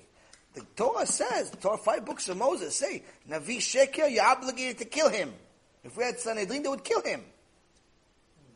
Can't say God spoke to me. It's not like Joey spoke to me and he said we should come over more often. It's not that. Navi Sheker. So people are much dangerous. So now, when someone is mamash a real prophet, well, someone's a real Rav, and someone has a Rav, mamash, his students have to fear him. Why they fear him? Because this is going to be the one that gets you to Gan Eden or Gehenom. But how do you know if he's a Rav? It's if he has good midot. If he's a Navi Sheker, you can't listen to him. If he's a metumta, if he's stupid, you can't listen to him. If he's a fool, you can't listen to him. If he's an angry person, you can't listen to him. If he has bad midot, you can't listen to him. If he's stingy, you can't listen to him. Not that if he's stingy, you can listen to him about all the other stuff. No, if he has bad midot, he's pasul. You gotta rebuke him. No, you don't rebuke him. You're pasul. Don't listen. Go find another rabbi. So it's meaning it's very hard to find a real rabbi. It's very hard to find a real rabbi. So now, in Teman, in Yemen, they had a Rav called Mori. And Mori from Teman, people were scared of him, not because he would go around and rebuking people because, hey, you got angry, your wife told me. No, Mori was such a ish kadosh, such a holy person, he mamash knew what people do in their house. He says, why don't you go to Beit Knesset today? No, I went. No, you didn't go. I know you were sleeping until 10 o'clock today. Why'd you yell at your wife today? Why'd you overcharge the customer? Dings mamash people, why'd you waste seed today? How do you know wasted seed? That's something you're doing in secret. You're ashamed of yourself after you waste seed. There's not a person in the world that's proud of wasting seed. Even the goyim. It's a natural feeling to be like ashamed. It's a natural feeling. So tell them, why you waste seed? You know what you're doing? You're wasting seed. You know what it says in the Gemara when you're wasting seed? I give you, it's actually in Gemara Shabbat. Gemara Shabbat, the second one. Gemara Shabbat, second one. Relevant to this parasha. It says, Gemara Shabbat. Let's get to 2. Gemara Shabbat, it says this. רבי אליעזר אומר, כל האוחז באמה ומסטין כאילו מביא מבול לעולם. Whoever holds his male member while urinating is considered as if he's bringing on the mabul to the world. The Muslims have had a mabul 10 million times already. Sure. Says when you go and urinate, if you're holding your male member, for those who don't know, that means penis. We have to be clear these days. What can we do? Excuse my language. It's a normal term. It's not a foul or a derogatory term, but you have to be clear these days. When a man goes to the bathroom, Chazal says you're not allowed to touch it. That's why the Hasidim, by the way, they have these special underwear. It's like a boxer short, big boxer short, and they position their male member into the hole. They don't touch at all. That gets a little training to do. But point is, you could also sit down. There's logistical, it's not that difficult, put it that way. It's not that difficult. But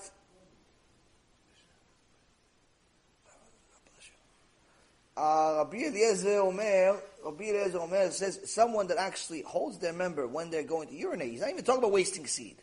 So you usually go and urinate, something you do 3, 4, 5, 7, 8, 9 times a day. Says you're holding your male member, you're bringing the mabul. Why are you bringing the mabul? Because what do you think made the guy think about going waste seed? What made the guy so comfortable with actually doing such a thing? Because to Avraham Avinu, to a ish kadosh, his male member and his finger, same thing. This is kadosh, that's kadosh. Just like I'm not going to violate my finger and put it into fire, I'm not going to violate my brit and put that into fire. I'm not going to waste seed, violate the Torah in the biggest sin in the world. Chas v'shalom. What gets a person to a level of comfort where he feels okay to touch himself? Chazal says, well, he goes to urinate and he touches himself then. And he gets comfortable with it. This is a problem already. Why? Because as soon as he has Yetzirah go inside, it continues and it becomes much worse. He brings the mabul. Why brings the mabul? That's what the parasha says. Parasha says Hashem was willing to accept all sins. They did this, they did this, they did this. They did all types of sins. They did all types of sins.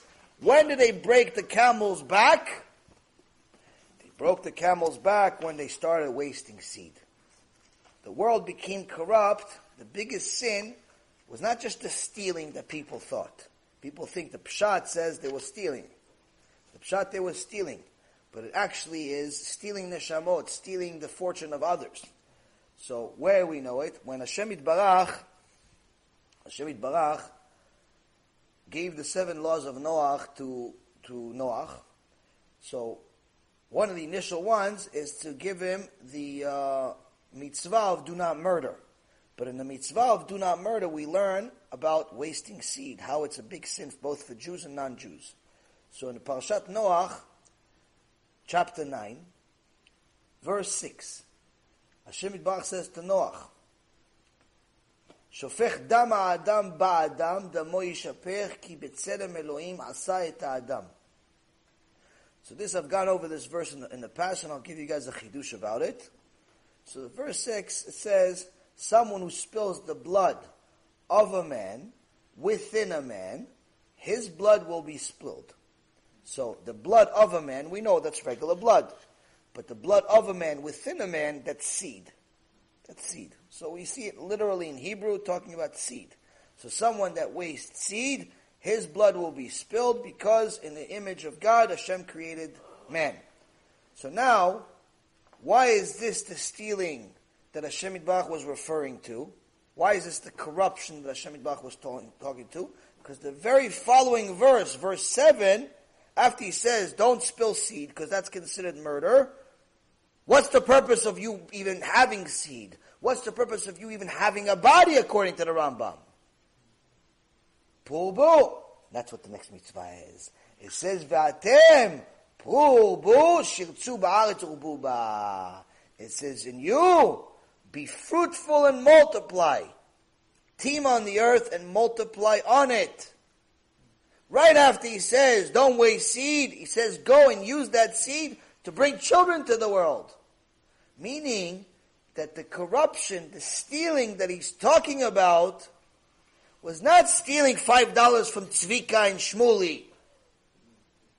You're stealing the fortune of the neshamot that have been sitting in Shamayim and want to come to earth. You're stealing their fortune. Why are you wasting them? You're killing them. That's why you're supposed to not waste it and actually use it. So that's why those two are connected. That's the chidush. So now, when a person wants to run away from such a sin, wants to run away from such a horrible sin, it's very critical for them to do a couple of things. Number one, they have to continuously learn about the subject. They have to learn about the significance of the sin. Why it's so bad to waste seed. There's a 3.5-hour shiur we did in New York that every person, every guy, whether they have this problem or not, should watch that shiur at least once a month. It's mamash an overview of everything. Then there's about at least a handful or half a dozen or so different short clips, just like we did now, about the subject. Watch those. Again, all of them at least once a month. That's one. 2, you have to train your eyes to stop looking where they don't belong. Because your eyes, it says in mitzvah of tzitzit, don't follow the things of your heart and the things of your eyes. Why your eyes? Because what you see is what you're going to end up thinking about when you go to sleep. It's what you're going to end up thinking about when you pray. It's what you're going to think about when you're with your wife, if you're married. So don't look where you don't belong. You have to watch your eyes. That's number 2. We already covered that. Number 3, what's the chidush? Number 3 is we listen to this Gemara in Shabbat. We have to start training ourselves to not only not touch our body as often as we do, as comfortably as we do, but mamash get to a point where you don't even look there. Now I know this sounds, to most guys, this sounds like I'm expecting you guys to be Rebbe, to be Rabbi Yehuda Nasi. It's not that hard. Not that hard. You get used to it. It's hard in the beginning. But it's not as hard as your Yetzer Hara is telling you right now. Yitzhak right now is telling you, this guy's expecting us to be Kriyat Yamsuf, Moshe Rabbeinu, Yeshua ben Nun, Nachshon ben Aminadav, Yaakov Avinu, all together. No, it's not that hard. It's not that hard. And the reason why I'm telling you is because the less comfortable you are with your own body, the more holy you're making it. The more holy you make it, less likely you are to violate it.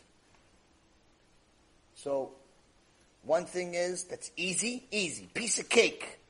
From now on, when you go to the bathroom, regardless of one or two, sit down. Regardless of whether it's one or two, sit down. That already eliminates the issue of holding the member or not member. And again, this is mechilaf mikvotchem, but this is a reality issue. This is an issue that needs to be talked about. So, sit down. 2, try to do whatever you can not to touch your member directly. 3, only look if it's necessary. It's really not that necessary to look. It really isn't. Only look if it's necessary. As far as you think this is from you, lo b'shamayimi. And I promise you that when eventually you're with your wife, eventually when you're using it for whatever pleasure you want to use it for with your wife, everything is even better than you thought. It's still there. It doesn't run away because you didn't look at it. It still works. Everything is there. Everything is wonderful. It's even better. It's even better. But that's the thing. This Gemara, this Parasha, this Mishnah, it all connects. How? It's Hashem Yitbarach. Point being is that somebody needed to hear it, and that's why Hashem said, because this was definitely not part of the shiur. Now, next. The rabbi from Teiman was telling Mamash, told people, I know you sinned. And people were much scared. So sometimes Hashem gives the Rav special koach, special strength to know things about his students that they didn't tell him. Sometimes they don't even know about themselves. So this specific Mori, he Mamash knew what people were doing in behind closed doors. Other rabbis, he gives them different strength. Like for example, the Stipler alav shalom, anytime somebody that was a Mechalel Shabbat would come into his yeshiva, where he would learn, he'd immediately start screaming, get out, get out, get out, get him out, get him out, get him out, enemy of Hashem, get him out. He couldn't deal with it. He doesn't know the guy, he didn't see him. But as soon as he entered the building, he knew. That's so different. Someone that has mamash, yirat shamayim, closest to Hashem, Hashem gives him powers that are beyond the norm. So that's the having the fear of your student. And where do we get this? No, so the story is that these people did shuvah. The Teiman in general, all of the people in Yemen, especially the ones that still live there, were extra stringent with mitzvot. Why? They were scared of their rabbi. Why? Because their rabbi was really holy. Really holy, and he knew that they sinned. Somebody knows you just did what you did behind closed doors, calls you out on it, immediately, chatanu avinu pashanu. When you thought you got away with it, you feel bad, but not that bad.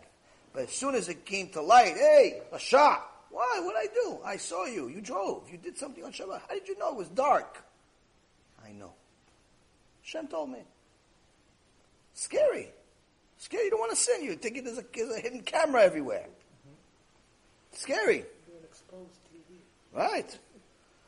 So, the Rambam in Ilchot Talmud Torah, chapter 5, Halakha 12, says, just as the students must honor their teachers, so the teachers should honor their students and develop a close relationship with them. Why? One must take extreme care with his disciples and love them, for they are his children, who give him pleasure in this world and the world to come. So somebody has Talmidim, has to make sure that he gets, he's there for them. He's there for them. Where do we learn this from? We learn this from Moshe Rabbeinu and how he treated Yeshua ben Nun. In Sefer Shmot, Exodus chapter 17, verse 9, when they were going to war with Amalek, Moshe Rabbeinu said to Yeshua ben Nun, choose men. Let us choose men. Let's choose men together. Who's going to fight the war? Technically, Moshe Rabbeinu was the leader. He says, let's go choose men for me. You go do it for me. You work for me. Go do it for me. Like, go pick up my laundry. Go, take care of this car for me. Go do it for me. You work for me. It's not disrespecting him, technically. He's not disrespecting him. It's his job. He said, no, let us choose men. Let us choose men. We're going to fight with Amalek. Where did Moshe Rabbeinu learn this? Where did Moshe Rabbeinu learn this? He learned this from Hashem. Where did Hashem see it? Hashem Parashat Bereshit. Hashem Barach created man after he created angels. But before he created man, he says to the angels, that were also his creation, he says, let us create man in our image. Let us create man in our image. Why did he say, let us create man in our image? Why? He needs the help of the angels. They're also a creation. He says, listen, they're also my creation. Let me give them some honor. Why honor? Because if I don't give them any honor, they're going to think they're not important. They're going to feel bad about themselves. I love them. They're my creation also. They're not Am Yisrael, but they're my creation also.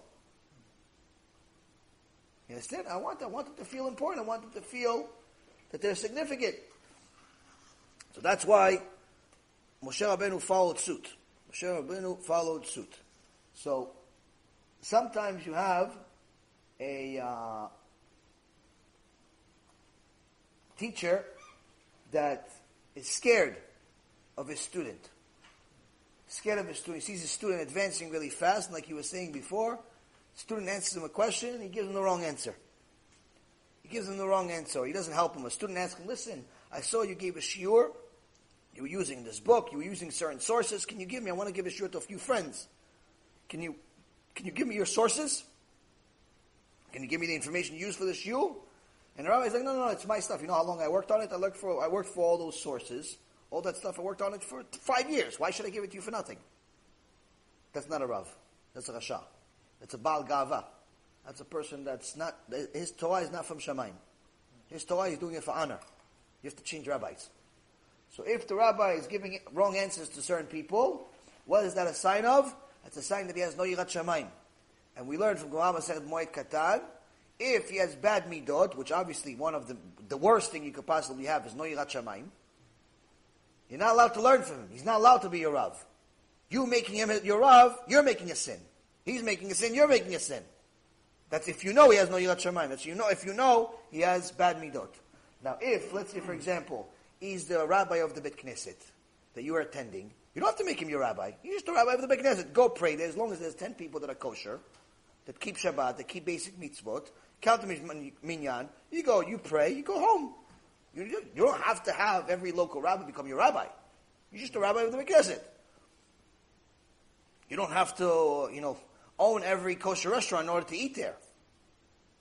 You're just going there to eat. Same thing with the Bet Knesset. You go in there to pray. No, he doesn't have to be a rabbi. Especially if he has bad midot, not allowed to listen to him. So that's one. Second thing is, in regards to those same things, the same people, these Baalei Tshuva. Baalei Tshuva are having a lot of problems these days because the frum world doesn't know how to deal with them sometimes. So, Baalei Tshuva sometimes are very, very passionate, much more passionate about Torah than frum from birth people. And they're coming in with fire. They just started doing Tshuva 6 months ago. They want everybody to pray with Kavanah. They want everybody to pray like the Mashiach is already here, watching them, and everybody's been praying for 25, 30 years. It's like, hey, relax, little guy. Go, let's see what you're doing in 20 years. So the Baalei Tshuva, on one hand, has to realize that not everybody is the same level of fire. The Frum, on the other hand, has to know and has to realize if he's on fire, help him. Get him even higher. You have to help each other. You have to honor your colleague. It's all for Shema. It's all for Shamayim. And the reason why is because that fire is what's going to save him when Mashiach arrives before he completed his tshuva. You see, when you do tshuva, people think you start keeping Shabbat, start keeping kosher, stop wasting seed, you did tshuva. Okay, you started your tshuva, Baruch Hashem. You didn't complete your tshuva. Why didn't you complete your tshuva? Because two things. Number one, you have to learn all the mitzvot in order to fulfill them. Until you learn them, you're probably violating them. It's a famous story in the Gemara. In Gemara, Rabbi Akiva saw the dead person, body, laying in the street. So he took him to the yeshiva. He said, where should we bury them? They just said, he's violated Torah. He's violated Torah. Why? If you find a dead body, wherever you find him, you have to bury him right there. So every single step you took thinking you're doing a mitzvah, you're doing a mitzvah. You found a dead body, you brought him to yeshiva to ask us where to bury him. Every step you took was a sin from the Torah. Why? Person that you find him as a dead body, you don't know who killed him, you don't know what, you don't know where, you don't know this. He bought the place, meaning he's buried right there. So you made a sin. So Rabbi Akiva, Chatanu Avinu Pashanu, even though he made a sin, he didn't get to it. So you had to make the mistake in order to get to it. The point being is that you're going to have situations where you're going to have to sin first in order to make tshuva, to learn the law. So it's going to take time. It's going to take time to learn all these laws. To complete tshuva, you need to learn a lot. That's number one. Number two, you need to make up for a lot of the sins. You need to remember all those sins that you made. Hashem is not going to depress you overnight and make you remember all your sins instantly. Because if you really remember all your sins in one shot, you're going to get depressed, you're going to leave everything and say, I'm definitely going to get home. So Hashem gives you bits and pieces. In the beginning, He gets you to remember the big sins that you're making right now. Violating Shabbat, violating kosher, wasting seed, whatever you're doing right now. Then all of a sudden you're doing tshuva for 2 years, 3 years. All of a sudden He reminds you that 10 years ago, you stole some money. You stole $500 from some guy. Or you borrowed money, you never returned it. You forgot about the guy. You left 10 years ago. But you went to shiur and the Rav says, Gemara says somebody that took money, didn't return it, it's considered stealing. And anyone that has stolen money, it's like having blood in their hands when they arrive into Gan Eden. They show, hey, I want to get in. Like, hey, you can't get in with blood on your hands. Go back. You have to come back in a Gilgul. So now you forgot about it. Hashem says, no, you did do tshuva, I'm going to remind him of it. 10 years after it happened. So now you're going to do tshuva for it. Or he reminds you, oh yeah, you had an abortion. You had a girlfriend in high school. You got her pregnant. You didn't know. Now you had an abortion. You forgot about it. You're 35 years old. Happened 20 years ago. How are you going to do tshuva abortion? The baby's dead. How are you going to do tshuva? It's murder. It's 100% murder. How are you going to do tshuva? You murdered somebody. Why did Hashem remind you of this? Just to torture you? No. It's tshuva. What's tshuva? First of all, you have to feel bad for it. You have to cry. You murdered somebody. You have to cry for it. Second of all, you have to get, Hashem is going to get you to remember it or in a position where you're going to stop somebody else from committing that murder. Some lonely woman that got herself pregnant or whatever, or some couple that doesn't have any emunah is going to come to you and say, listen, well, we're planning on killing a baby. You know how many people like that come to me all the time? Not that I was some murderer in the past, but the point is that people like that come to me all the time. Some woman came to me, she said, I have an appointment to the abortion. When? A day before Yom Kippur. A day before Yom Kippur.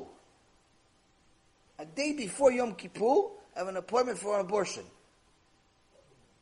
Shtabach Shimo La'ad, Hashem gave us the merit. I told my wife, tell her to come to our house. Sit here. With the husband, with not husband, with whoever. Just come. We sat with them for hours. Mamash, hours. Why? Money. They thought they're not going to have money, not going to have this, not going to have that.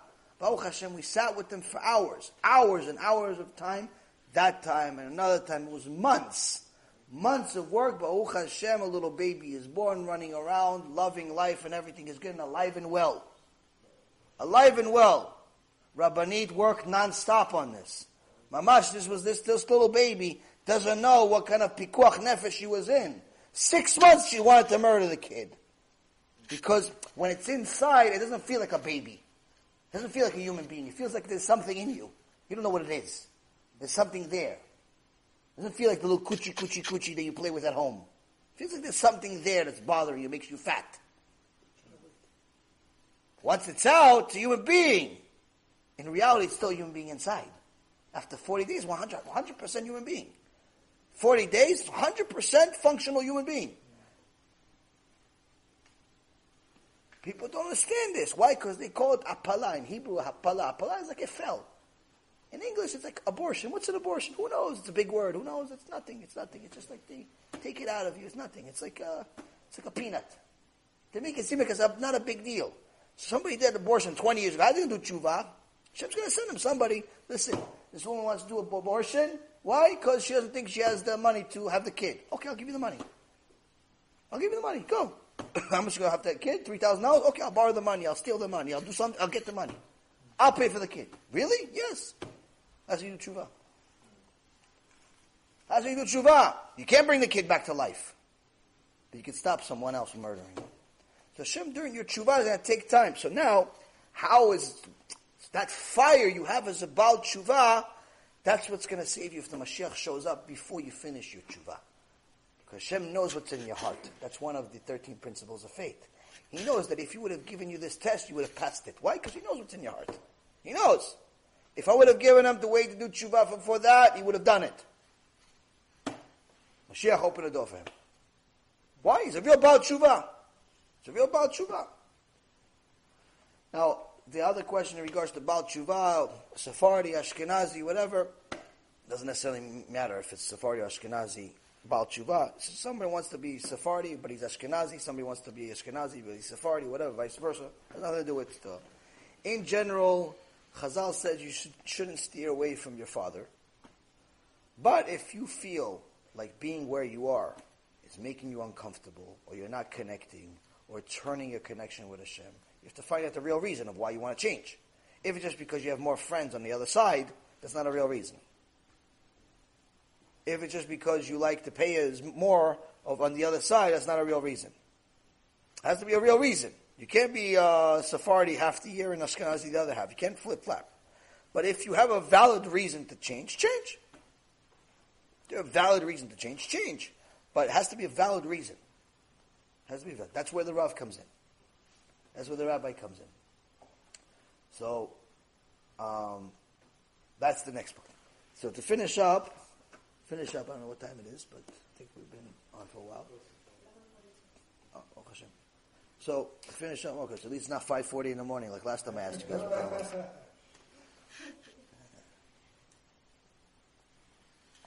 Last time I told you guys we still have a little while left, it was 5:40 in the morning. So, oh Hashem. So, yes? I have a question. Yeah, go. This is concerning the streets to night. Father, I think I was concerned about how the father died. The father not show me showers, and the father does not follow any rules. Mm-hmm. Only you grew up in this kind of environment. Sure. In this case, I think that you can choose whatever you want because you don't have any tradition to follow because your father not show me showers. Because if your father is a tzaddik, almost tzaddik, is also somebody who follows his shomer shabbat.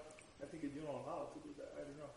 Yes, well, I mean, the forefather, when they mean your father, don't necessarily mean just your immediate father. It also means your grandfather that could have been a big rabbi, or a great-grandfather. If you come, let's say, for example, your immediate father could be a murderer, but your grandfather is the Chatam Sofer.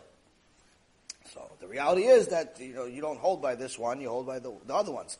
But again, if you live in a place where it makes you uncomfortable to be one way, and you want to be something else, you connect to it more, you connect to Hashem more, you're going to be a better Jew on the other side, do it, go with it.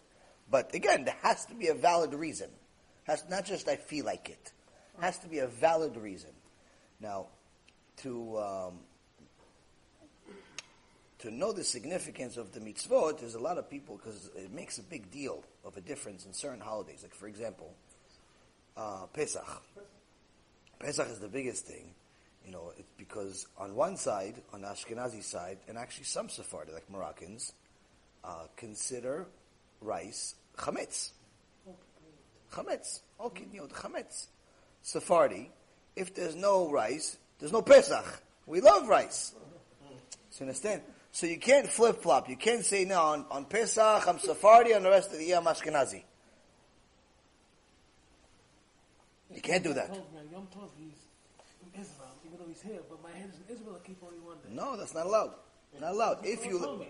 he's not allowed. If you live in America the whole year, you have to keep American laws, even in Israel. Even if you go down vacation.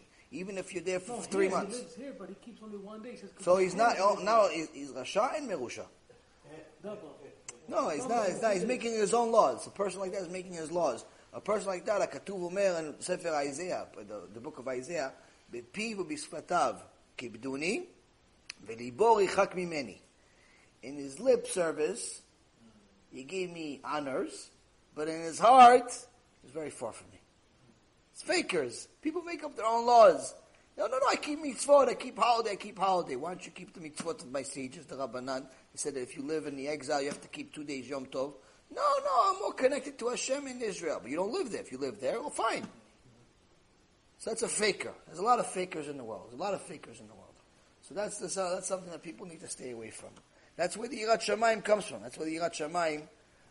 from. But the reality is that all of the problems with Yirat Shamayim usually have to do with Gava, which is the basic foundation of all the stuff that we're talking about here. See, a person will dishonor his students because he thinks he's better than them. A person will dishonor his colleague because he thinks he's better than them. A person will dishonor his rabbi because he thinks he's better than him. It's all about having pride, thinking you're better than what you really are. In the Sefer Mishlei, Proverbs, chapter 16, verse 5 says, To'avat Hashem kol gvalev. Yad leyad lo inakeh. Says, what's disgusting to Hashem? Anyone that has prideful heart. That's considered disgusting to Hashem. Says you have no reason whatsoever to be prideful. The body that you're prideful of is eventually going to be eaten by maggots. The money that you're proud of, I gave you and you can't take it back. You can't take it with you to Olam Haba, to eternity. The wisdom that you have, that you think you have, I could easily take it away from you and make you senile, make you have Alzheimer's, make you have memory loss. So what are you so... Oh, you have good speeches? I could easily make you a mute. Do you know that Rabbi Hillel Mikalmaya lost his ability to speak twice in his life? Twice in his life he had the test. He wasn't able to speak. Imagine, world-renowned top speaker, rebuker in the world, can't speak. It's mamash kaparat avonot in Gehenom. Not only you're in Gehenom, but you have a kaparat avonot in Gehenom. Twice he had it in his life, and he had a test. He passed the test twice. Got his speech back. So Hashem sometimes gives it as a punishment, sometimes as a test. So when it comes to being angry at Hashem for his tests, that means you're disconnected from Hashem. When you're angry at Hashem, that means you're disconnected from Hashem. And the reason why is because in order for you to be connected to Hashem, you need to know your role. You are the creation, which ultimately your goal as the creation, ultimately, alvai, you'll become Eved Hashem. What's the highest level of what a human being can possibly be is what Moshe Rabbeinu reached. What is that? Eved Hashem. Eved Hashem means servant of Hashem. Everything you do has Hashem in mind. You have no opinion. That's the ultimate goal of the creation.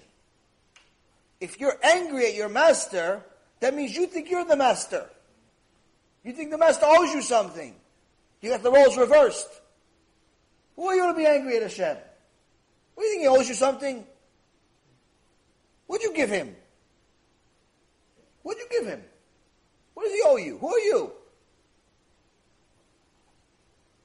This was the worst. This, what I just told you right now, was the first time I got rebuked by Rabbi Ephraim. Rabbi Ephraim doesn't rebuke often. But he rebukes, he tells you 3 words, kills you. One time I got upset. Something happened. I got upset at Hashem. Early tshuva, I got upset at Hashem. Ephraim loves Hashem. Ooh, he loves Hashem. Alvai aleinu to love Hashem like he loves Hashem. Ooh, he loves it. I get upset at Hashem. Who do you think you are, he tells me. What does Hashem owe you? What'd you give him? All of a sudden, like, this guy never rebuked me in my life.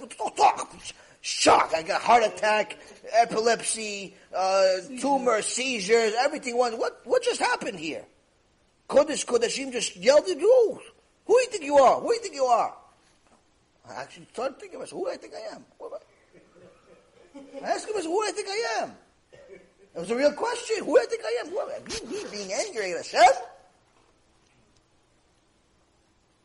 How do you have the right to be angry at Hashem? Do you know what Hashem is? Gives you everything. You're angry at it on top of it? You're lucky you're alive, Bichlal. You know how many times you're supposed to kill you? So that's the thing. When we have anger, that means we're disconnected. We're disconnected from reality. We're disconnected. If we're disrespecting our students, we're disrespecting Hashem. Because Hashem gave us the responsibility to take these neshamot from Gehenom to Gan Eden. You're responsible for these little neshamot, these pure neshamot, Hashem's children. You're responsible for them. You're disrespecting them. They're killing their confidence. You're going against Hashem. On the other hand, you have a chavuta, you have a colleague, you have somebody ask you for notes, ask you for help to give a lecture, ask you for a chizuk, but you're too egotistical, you're too selfish, you don't want to help him. It's because you love yourself. You're not doing what you're doing for Hashem. You're doing what you're doing for ga'ava, for yourself, for profit, to get your own miracles. To answer your question, is it better to live with a life of miracles or not? Either way you live a life of miracles. Either way you live a life of miracles. The only difference is whether you're paying attention to them or not. Are they open miracles or not? Are they individualistic miracles or not? Are they great that is obvious for others to see, or is it just for you to see? The point is, to see Hashem at work is extraordinary. There's no better life than that. Why? You're seeing Hashem talking to you, outright to you. Not through some burning bush, but you see the guy, okay, listen, you trust Hashem. Hashem says, I'm going to give you parnasah. I'm going to give you whatever parnasah I'm going to give you, but just know, whatever you spend on Shabbat, whatever you spend on mitzvot, whatever you spend on holiday, not included in your parnasah. So we hold by this. We learned from Rabbi Ephraim, we learned from the Gemara, we hold by this. This holiday recently, mamash, cost us like, $800 and something. Food, this, that, whatever, all these different things cost us $800 and something. Now, we go spend. I don't look what's in the account. We go. We need, we take. What do we have? That's what we had. So anyway, holidays finishes. I go check the mail. We've had a lot of problems in the mail. All of a sudden I see there's three envelopes. One of them is from some student, sent me, Baruch Hashem, $400. So Baruch Hashem, half the tefillah got accepted. The other one is $392. $392 from what? From some insurance deal I did 10 years ago. 10 years ago I did some insurance deal. I forgot about it completely. Forgot there's any money due to me at all, nothing. Happened to show up at this time. There's some payment they wanted to pay me. I didn't even know they knew my address. New address. The point being is Hashem says, I'll pay you cash. Just believe in me. You have no right to be angry at me. Now, do I prefer to have the cash show up like that, or by me making $200,000 a month? I can tell you from experience, I'd rather it show up like this. Why? It's so much more fun. It's so much more fun to see Hashem pay for your bills. It's so much more fun. So it's better to talk, it's better to listen to Hashem. So now when you are disrespecting your colleagues, you're disrespecting Hashem. Last but not least, when you disrespect your rabbi, you're disrespecting God. You're disrespecting God. This is mamash an atomic bomb. This is an atomic bomb to such an extent that if you just give you a last story, and then you could ask any other questions you have that I didn't answer. The Magid Mizrich was his Rav with the Baal Shem Tov. The Baal Shem Tov. And he had an extraordinary amount of fear of his master, of his rabbi. But he never wanted his fear of his rabbi to be more than fear of God. Obviously. Fear him as much as God, but not fear more than God. So one time the Magid Mizrich was a Dayan in a case of a family member. The person in the case was a family member of the Baal Shem Tov. So he saw the Baal Shem Tov, his Rav, was in the crowd, in the seats over there. And he knew that the fact that his Rav is in the crowd, it may steer his decision. It may disturb his decision. It may hurt his Yirat Shamayim. So he smashed the hammer. It says, anyone, the court rules, anyone that has nothing to do with the case has to leave the court. So despite his fear of his rabbi, you know what? Kicked his rabbi out and everybody else out of the court. Why? So he doesn't hurt his Yirat Shamayim. But to give you an idea of how much he feared his rabbi, one time he found the handkerchief of his rabbi. This handkerchief of his rabbi. And he saw there's a little bit of like smudge on it, something from his rabbi. Like the fact that there was something relevant to his rabbi, he saw it, he passed out. Passed out. Like to him it was like his rabbi is right there. That's how much he's scared of his rabbi. So, again, the tzaddikim agdolim, they didn't get to become tzaddikim gdolim. They didn't become, just because they were smart. Has to be a combination. And the biggest thing is that we have to understand. Am Yisrael is in need right now. Am Yisrael is in big need. This need is no different than the Holocaust. It's no different than the Holocaust. In the days of the Holocaust, the Yimach Shemam v'Zichram, the Zionists, gave up on 1 million Jews. Why? They didn't want to pay for it. It wasn't even their money. People donated this money. This Eichmann Yimach Shemo v'Zichro was willing to sell 1 million Jews. No, here's 1 million Jews. Give me some trucks. Give me some money. Give me some this. They said, no, we don't want them. Because they're this, and because they're that, and because they're this, and because they're that. It's not because we don't have Eretz Yisrael because modern Israel, because we love Jews. No, they love themselves. Right now is not different. Jews are still up for sale. Right now as we speak. 80% of Am Yisrael does not keep mitzvot. 80% of Am Yisrael does not keep Shabbat. 80% of Am Yisrael does not do Kriyat Shema. What gets them to do Kriyat Shema? Money. Why? Money gets the lecturer that tells them the truth from place to place.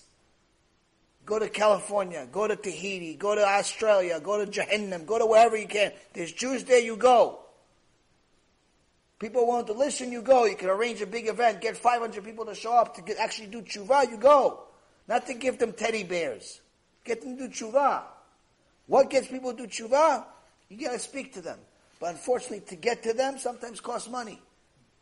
That event, to get people to show up to a 9-hour lecture, I had to pay $300 for it. I had to pay. Not somebody paid me. Usually, somebody gives a lecture, you pay them a few $1,000s. Some of these rabbis, they go to these bet knesset, you pay them $15,000 a lecture, $20,000 a lecture. You go help people do tshuva, to actually help them do tshuva, you have to pay them. Here's $300 worth of food. Come guys, eat sushi, eat this. Just come. That's Avat Yisrael. Sick, not sick, voice, no voice. Am Yisrael is in need. What gets Am Yisrael to do tshuva? Get in front of them. You do kiruv videos. You give out CDs. You give lectures. Baruch Hashem, new application, new website, new movies. All this stuff costs money. What can get Am Yisrael to actually do tshuva? Am Yisrael is for sale. Who wants to buy? That's the question. To buying the name, to put your nameplate on a zoo, 40,000 would have already been donated via Facebook. If I said I'm selling a plate, you can put on the Noah Hyde Zoo. You can put your family name, Ilui Nishmat, whatever. 40,000 would have been raised. I'm opening another school like we need one. We need better teachers, not schools. I'm opening another school. 500,000 would have been donated already. 500,000 on Facebook, on this, on that. 500,000. And it get tripled and quadrupled and this tripled and that tripled. Give me a school. I am opening another, another Hanukkah party. 40,000, 50,000. There's some families in Israel need food. 100,000, 200,000, 500. Just go look at all these charity things. I'm saving neshamot. I want to go, okay, these neshamot you want to put in the schools. These neshamot, they're going to go to the Hanukkah party. These neshamot, they're going to go to the Purim party. These neshamot, they're going to go to the lectures. These neshamot, they're going to be Am Yisrael. I'm trying to save them. $20. Do you understand what's happening here? Am Yisrael is for sale, and it's no different than the Holocaust. It's no different. Question is whether we're going to make the same decision. And say, no, it's not for us. It's not for us. You understand? Right. question you had? Well, when you talk about to be angry with Hashem, I don't know. I saw that after Holocaust. I think it'd be, I don't have any memories. I don't have anybody from the Inquisition, but I think it happened. They have two versions. There's going to be like a second mark, becoming very, very, very very religious. When somebody says suffering a lot, I say, come on, it's too much. I quit. So, I mean, some people break when Hashem gives them a test. Some people become better. Shlomo Melech says a tzaddik falls 7 times. Tzaddik falls 7 times. And the Rabbanim HaKadoshim, Chazal tells us, only a fool thinks that a tzaddik needs to fall 7 times. Only a fool. What Shlomo Melech is trying to tell us there is that a tzaddik is going to go through life. He's going to have tests. He's going to have ups, he's going to have downs. But the 7 times that he falls, that's not the focus. Each fall, he's using that as leverage to get higher. Each time he falls, he sees that it's Hashem doing him a favor. Hashem is smashing him in the face to make him a better looking diamond. Hashem is giving him a bigger test to make him a better one. That's what we learned a few months ago in Tehillim. Tehillim, if you remember, we did a shiur in Miami group. In Tehillim, David HaMelech says to Hashem, Shiftecha u'mishantecha inay yechamuni. Your staff and your stick in your staff, that's what gives me comfort. What does it mean your stick in your staff? Stick hits you, staff directs you. Why is it both? Why don't you say, listen, the staff is good, not the stick? He says, no. First I know you're hitting me. Then you're directing me. Why? Because you're my shepherd. You're not hitting me just to hit me. You're not hitting me just to hit me. He's not punishing us with a Holocaust just to punish us. He's not punishing us with an Inquisition just to punish us. He's not punishing us with Chas v'Shalom with some type of disease just to punish us. He's punishing us to direct us. So, in the days of the Holocaust, unfortunately, what I heard actually of Avigdor Miller, Alav Shalom himself says, I was in the Holocaust. He goes, I was in the Holocaust. You can't tell me what happened. I was there. I was in the Holocaust. I saw it. He says, Hashem did chesed for Am Yisrael by making the Holocaust. He did chesed for Am Yisrael. Why? If Am Yisrael continued the sins they were making, there would be no Am Yisrael. It would be worse than killing the bodies. Why? The amount of assimilation that was happening and the amount of atheism due to Zionism and all this other stuff that was happening in that generation before the Holocaust, it was only a matter of time where there was not going to be an Am Yisrael. So by using the stick at that moment, he saved Am Yisrael. As painful as that is to say, as painful as that is to experience, as painful as that is to know, it's a reality. And it's not the first time he did it, and unfortunately not the last time. Same thing happened in Inquisitions. Same thing happened in the Bet HaMikdash. Same thing happened in the second Bet HaMikdash. Same thing happened in Egypt. Same thing happened throughout all of history. All of history, Hashem Yitbarach had to hit us in order to direct us. That's a reality. Am Yisrael does not do tshuva by itself. No one just wakes up and does tshuva. Wakes up in the morning, oh, how wonderful is the day. I'm going to do tshuva. What is tshuva? I'm going to do tefillin today. Do you know what tefillin are? No, but it sounds like a cool word. I'm going to take some cow skin and put it around my arm. And you know what? On top of that, I'm going to cover my head with a silly looking little hat. And you know what? On top of that, I'm going to take out the 5 earrings I have. And on top of that, I'm going to leave the non-Jewish girlfriend that I have. And on top of that, I'm going to stop stealing. Because even though my bank account keeps growing every month, it's not right to steal. And all of a sudden you change your life and become a human being? Why? Why change? Sin is fun. Stolen water are sweeter, Shlomo HaMelech says. Mayim gnuvim imtaku. The stolen water is sweeter. What do you mean? Water is water. No, the fact that you stole it, your Yetzirah says that one tastes better. It's the same water, same well, same everything. Because you stole it, Your Yitzhak tells you it tastes better. It's better for you. So the sin tastes good, even though at the end it's bitter. Even though at the end it's the worst. But for now, it looks the greatest. So what's going to make you change? All of a sudden you want to go leave Amalek and his friends in Las Vegas and go to the Kollel instead. Why? Why do tshuva? For what? If it's not for Yirat Shamayim, it's not happening.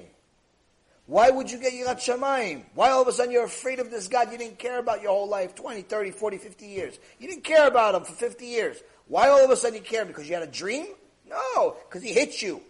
He took away your money, took away your wife, took away a kid, took away something, took away your health. He made you realize you're nothing. In reality, the whole time you were nothing. You were just living an illusion. You were in a matrix. You thought you were something. He finally reminds you, hey, by the way, you're nothing. I'm in control. I'm the boss. Eventually you're going to have to meet me.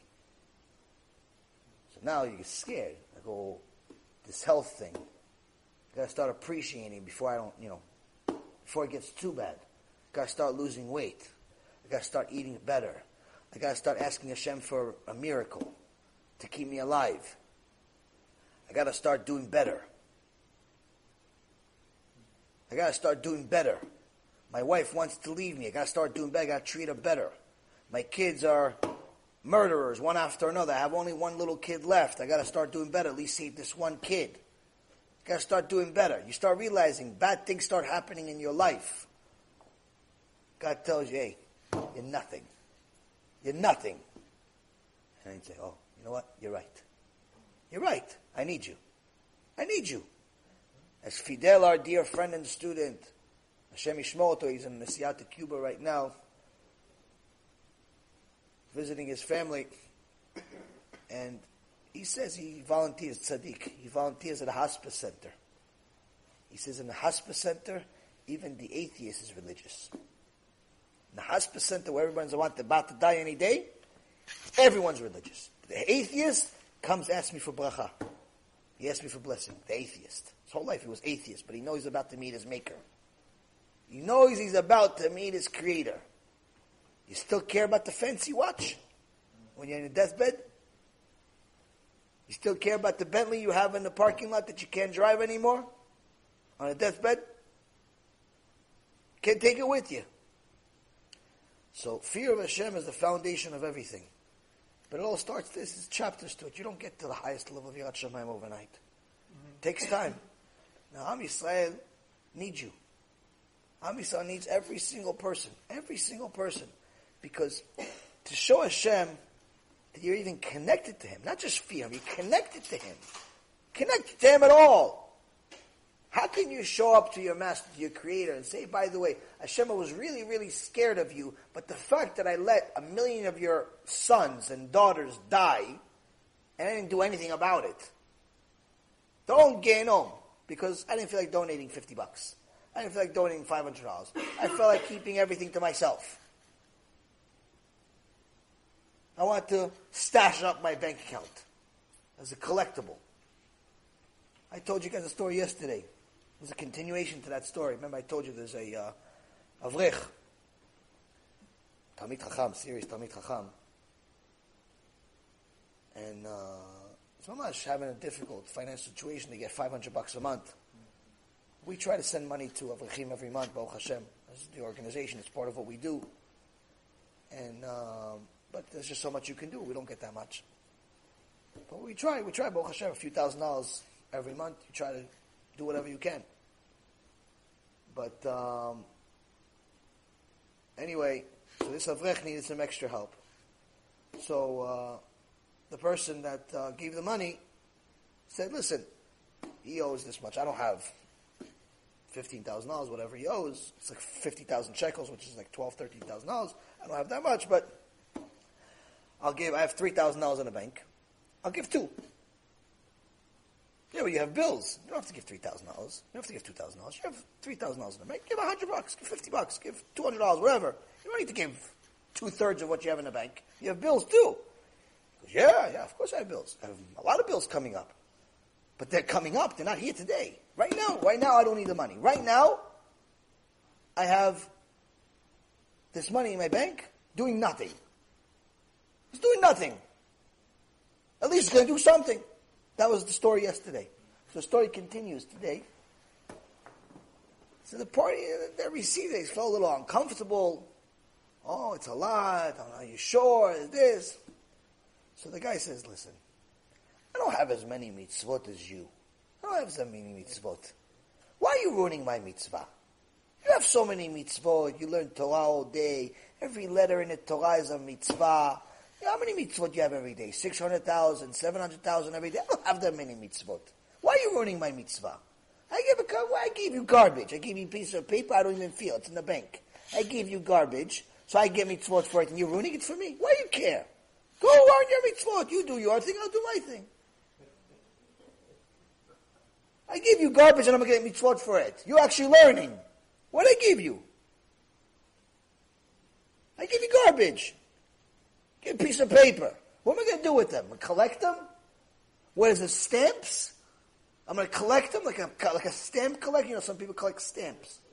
What am I going to do with all this money? I don't need it right now. I need money down the road, a week from now, a month from now, whatever it is. Now I don't need it. Just like Hashem gave me. When I don't need it, He's going to give me when I need it. So why are you ruining it for me? You need it right now. So Hashem gave it to me for you. What do you care? What are you getting in the way for? So people have stacks of money sitting in bank accounts, in stock accounts, in IRA accounts, in this account, in so many accounts they don't even know. Oh yeah, I forgot about it. You remember, in the business world, all these clients will tell me, oh, you know what? I forgot I have this account at Fidelity.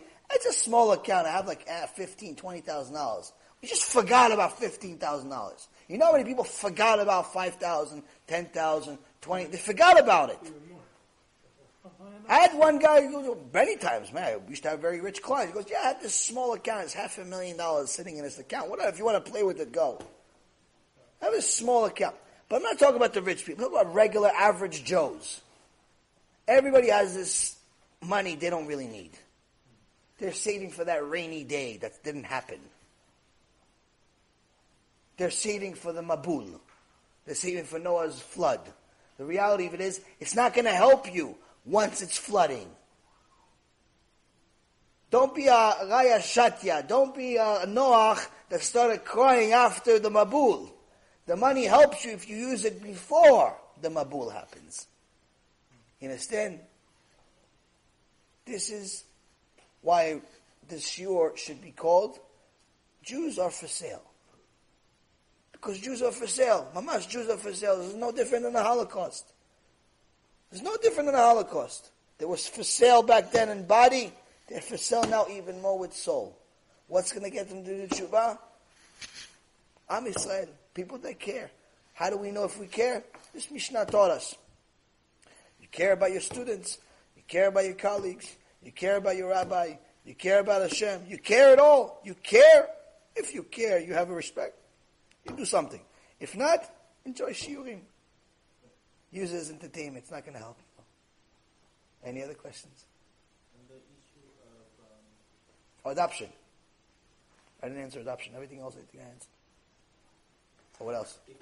Yeah. I had another question. Oh, go. That, someone who doesn't want to follow the father. Yes. So on the issue, the question is someone allowed? Is it possible that someone could relinquish his Avot? If there's a connection between that and him not and choosing not to follow his Oh, your schut avot, the real schut of avot is Avraham, Yitzhak, and Yaakov. And the Zohar Kadosh says that, I think it's in Parashat Truma, the Zohar says that at the end of times, before Mashiach comes, there's going to be so many sins that we've made as a generation, as a people, that we're going to use up all of our schut avot.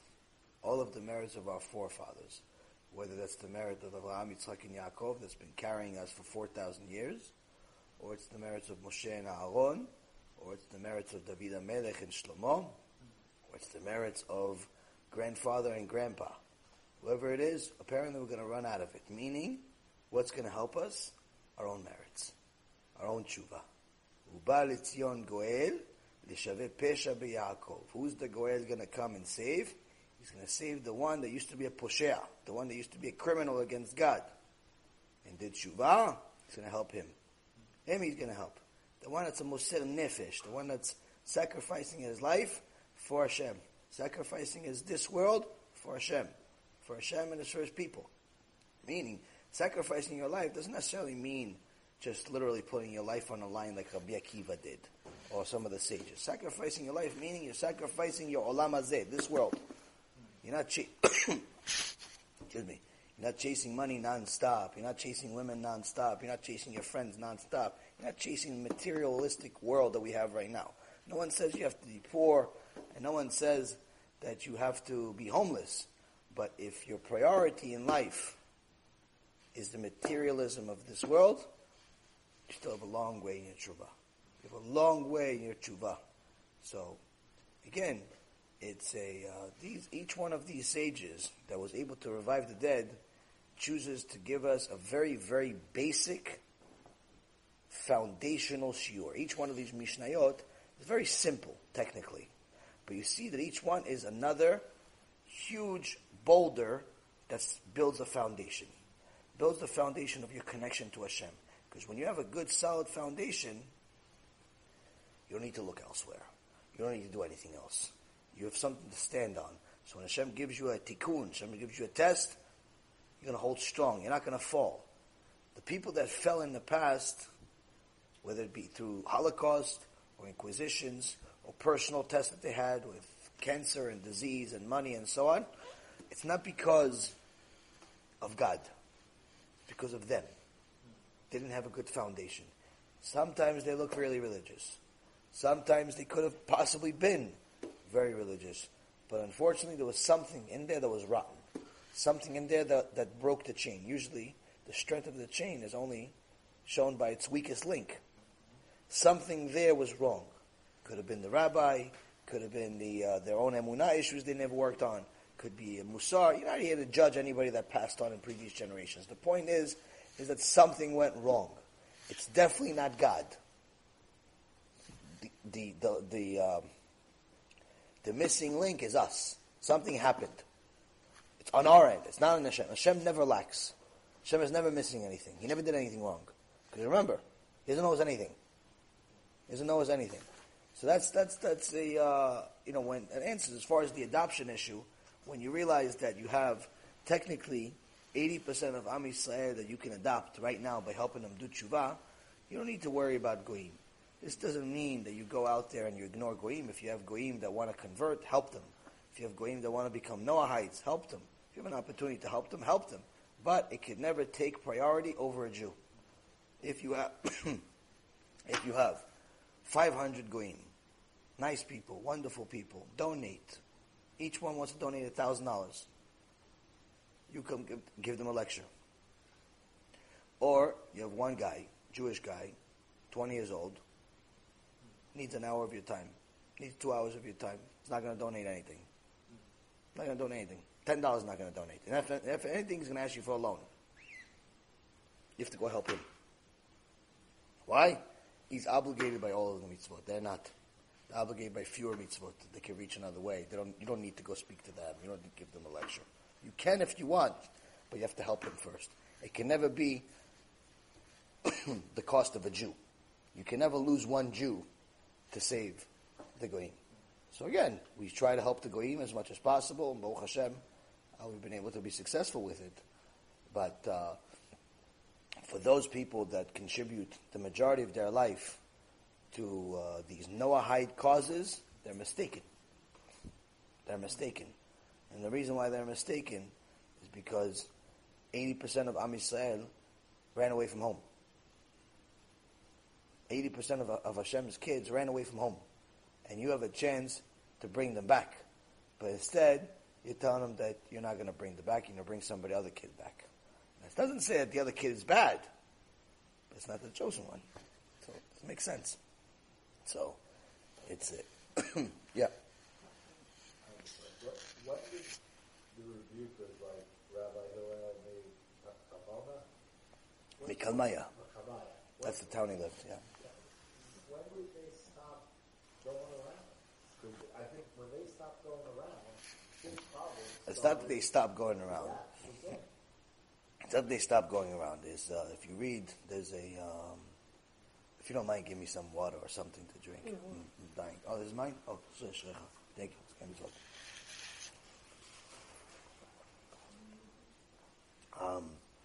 if you read, there's a very, very good book called Ol Yisrael. Ol Yisrael. And Ol Yisrael is the compilation of different shurim and letters that Rabbi Israel Misalant gave. He lived about 200 years ago. And in the beginning of Ol Yisrael, you see that maybe 100 or so pages were written actually by one of his students, one of his key students, his protege, Rabbi Yitzchak Blazer. And Rabbi Yitzchak Blazer already follows his teacher, and he writes about the time, a little bit of, obviously, MUSSAR, but he also talks about history, what was happening. And in essence, what he was teaching there, one of the lessons that he learned from Rabbi Israel Misalant, is that even already 200 years ago, Rabbi Israel Misalant said that, Baruch Hashem, the amount of doctors that we have is at least as numerous as the amount of diseases we have. Meaning, cold, we have this antibiotic, this doctor can give it to you, that doctor can give it to you. So science has advanced drastically, in his age already. Imagine if he was alive today. Now there's a pharmacy in every corner and there's a medicine for every sneeze. So he says the amount of doctors that we have is at least as much as the amount of illnesses we have, except the spiritual illness. So in the spiritual illness, we have a growing amount of spiritual illnesses, but no doctors. No one wants to be the doctor. And the reason why is because no one wants to give the only medicine. There's only one medicine available. What's the medicine available? Teaching MUSSAR in order to get Yirat Shamayim. That's the only medicine. There's no other medicine. There's no Gemara. There's no Zohar. There's no Mishnayot. There's no nothing. MUSSAR to get Yirat Shamayim. The only medicine to fix the spiritual disease. The Rambam in Shmona Prakim says someone that's a sinner is someone that's spiritually sick. Spiritually sick. He's not physically sick. He's spiritually sick. So when someone is physically sick, everything tastes opposite to him. So for example, something that's sweet can potentially taste bitter to them. Something that's bitter, like usually most medicine is disgusting. Most medicine is disgusting to a healthy person. To a sick person, it's not as disgusting. Because his taste buds are off. His taste buds are off. Sometimes his vision is off. Sometimes his mind is off. When he's sick, he's off. When he's physically sick. The Rambam says, when someone is spiritually sick, he's also off. He thinks that the sins are good for him. He thinks that the sins are fun. He thinks that the sins are what he needs. He's off. He's spiritually sick. So Rabbi Yisrael Misalant, his student Rabbi Yitzchak Blazer, wrote is one medicine, Ashrech. Hashem יברך אותך, ייתן לך ברכה, הצלחה, פרנסה טובה, חיים ארוכים, שלמים, מלאים תורה, מצוות, גמילות חסדים. So,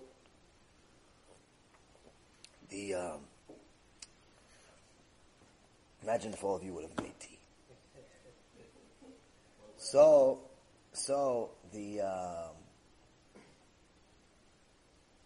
Rabbi Yitzchak Blazer says that we have a medicine.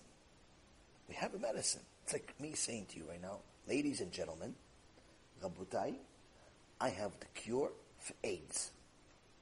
AIDS killed millions of people, continues to kill people, not as many as they used to be, but still people die all the time from AIDS. I have a cure. Not only that, I have a cure for cancer too. What kind of cancer? Anything you want. Pick. pancreatic cancer, breast cancer, this cancer, that cancer, the cancer you know about, cancer you don't know about. Cure for cancer. Cure for cancer, cure for AIDS, cure for toothache, cure for everything you want. Cure. Have a cure. Same cure for all of them. Free. Too good to be true. I have it. I give it to you. Works. I show you example. Here, this guy, tzaddik, look. What happened? Cured. This guy took the medicine, he's cured. Everybody says, nah, we're going to try something else. We're going to try something else. We're going to try to see if maybe somebody else is going to come with a better cure. Who's crazy, you or me? Let's give you a cure. That's the problem. That was already happening 200 years ago. Rabbi Yitzchak Blazer is saying, we have the cure. We have the cure. No one wants to be the doctor.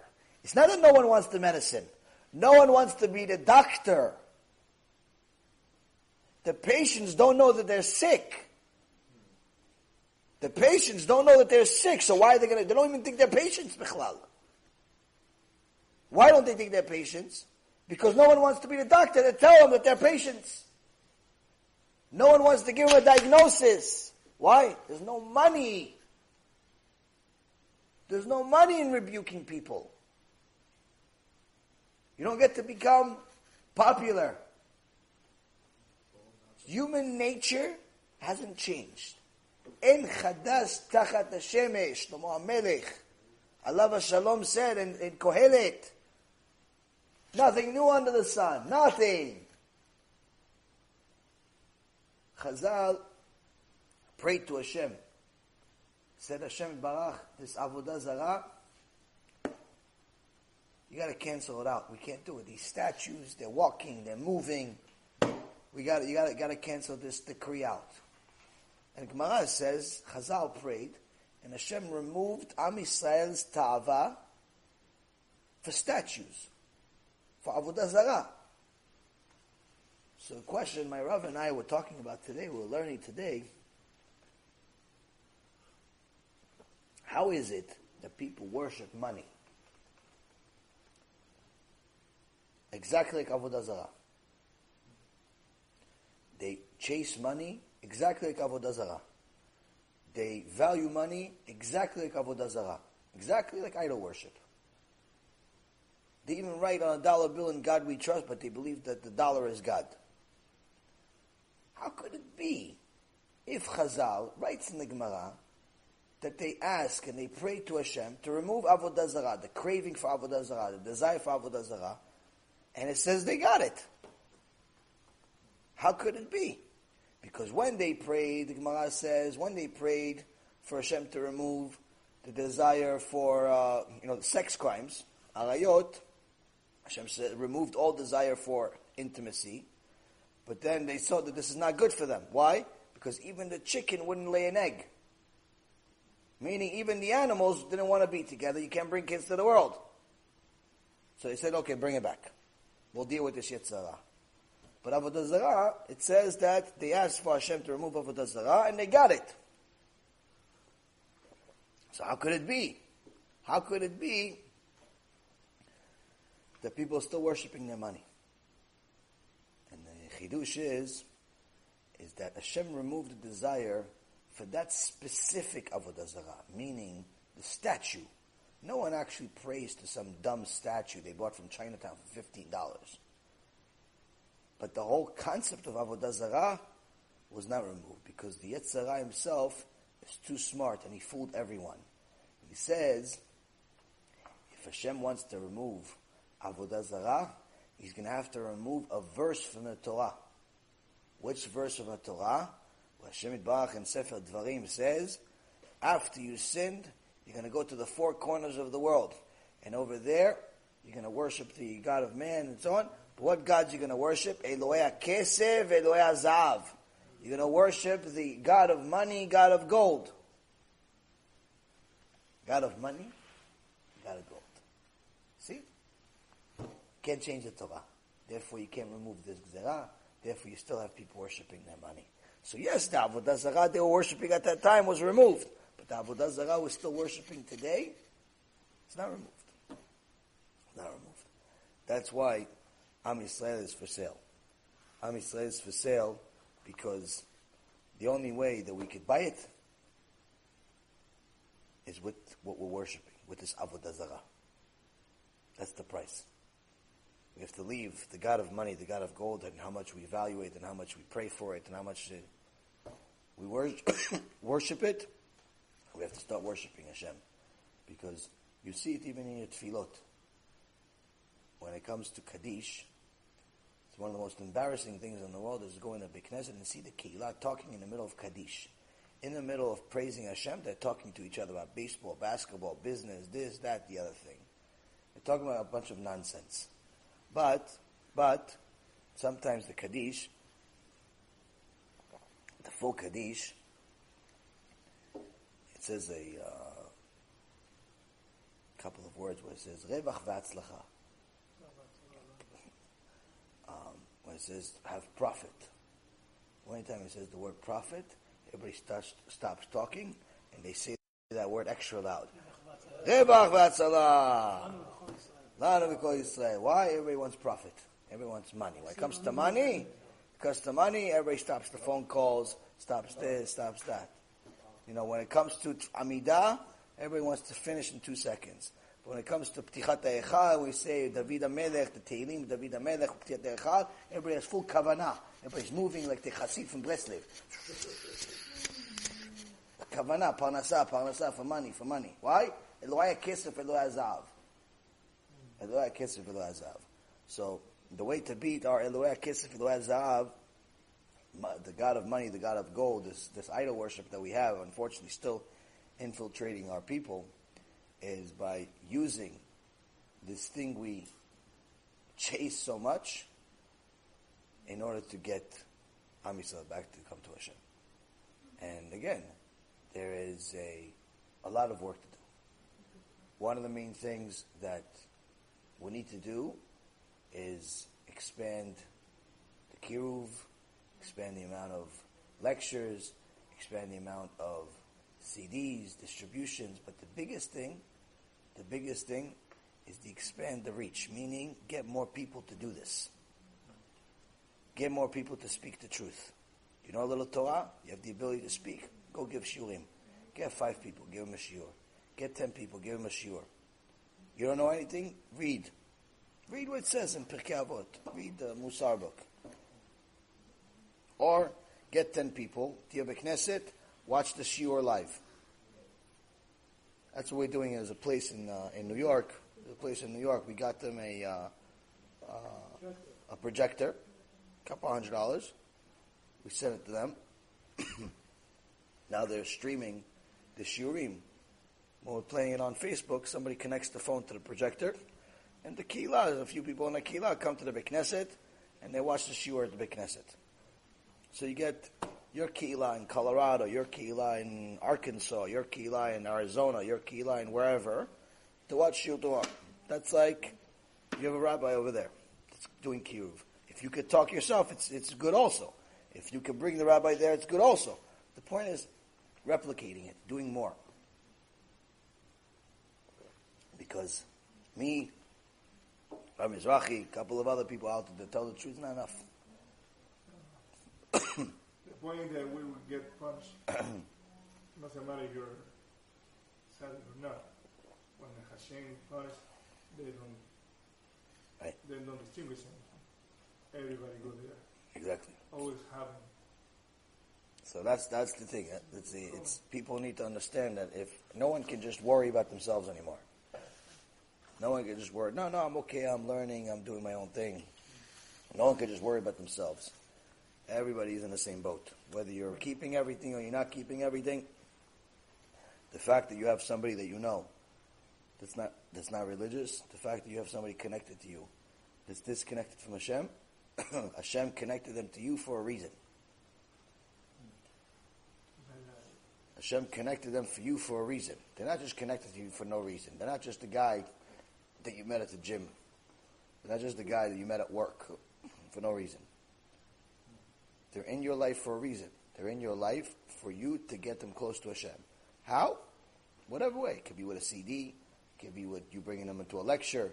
It could be you teaching them. It could be 1.5 million things. The point is, every single person in your life is in your life for a reason. Nothing is happenstance. Nothing. There's no such thing. So, for all of those people that have a relative, have a brother, have a sister, have a cousin, have a parent, have a neighbor, have a colleague, have a doctor, have a lawyer, have somebody, they don't live on some island by themselves. They're with the rest of civilization. And thereby they're connected to people. They need to realize that they need to start looking at them like prospects, like kiruv prospects. I remember when I was a kid, I used to watch cartoons, Looney Tunes. And Looney Tunes used to be a cartoon, Bugs Bunny.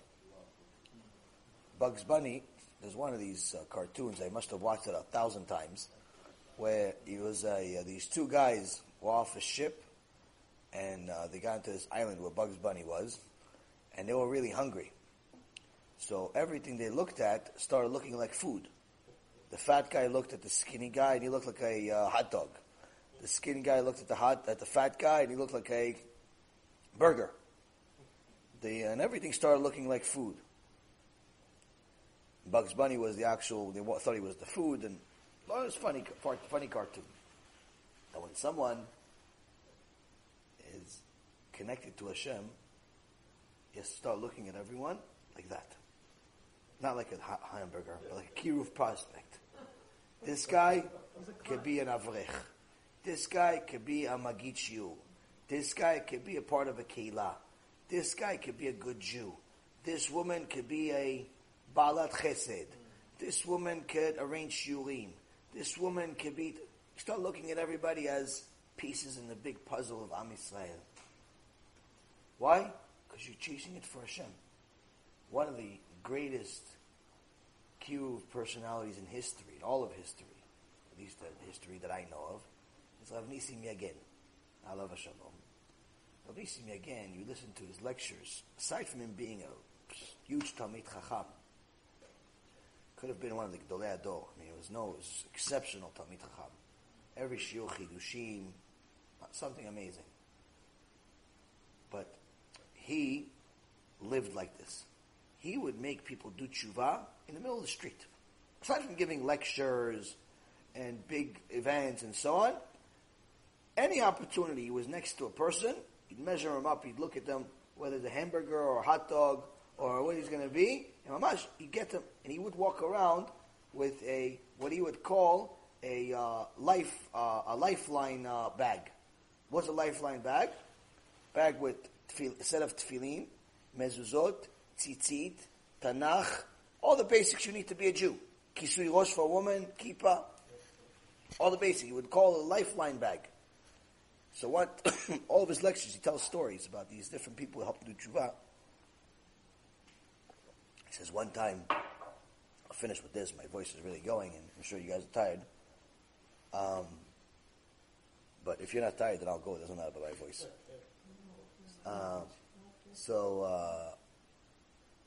Anyway, he tells a story. He says one time, he ordered a little closet for his daughter. Closet. Put clothes in. A couple of people came to the house. One guy was doing the work, the other guy was telling the other guy what to do. So the first guy that was doing all the work gave him some cake. And he said, "You want to do me a favor before you eat the cake?" He goes, "Yeah." "Late tefillin." "Sure, I'll do tefillin." No problem. The guy is completely secular. Nothing. You want to tefillin? I'll do tefillin. Not anti. You eat tefillin. The other guy is telling him what to do. He's laying down on the floor in Rabbi Nissim Yagen's house, like it's his house. He's laying down on the floor. Rabbi Nissim Yagen comes to him and he tells him, before he starts talking, "Hey, not doing tefillin, not doing this, leave me alone, I got my own thing, you do your thing. Leave me alone, I got questions, you don't have any answers for me." He goes, "What do you care? You want cake?" He goes, "Yeah, I'll take some cake." He goes, "Okay, so do tefillin before cake." He goes, "No, I'm not doing tefillin." He goes, "Why not? What are you, anti? You hate God?" He goes, "No, I don't believe in that." He goes, What do you want? He goes, "I have a question. I'm going to kill you with this question. I'm going to make you secular with this question. So don't bother me. Leave me alone." He goes, "How about this?" Now, Mr. says to him, "Says, says, how about this? I tell you that I have an answer for your question. But not only do I have an answer for your question, I know your question. Before you tell me your question, I know your question. No. Your question is, if God is so great, so powerful, why can't He make a rock, a boulder, that's even too heavy for Him to pick up? If He's so great, then He shouldn't be limited.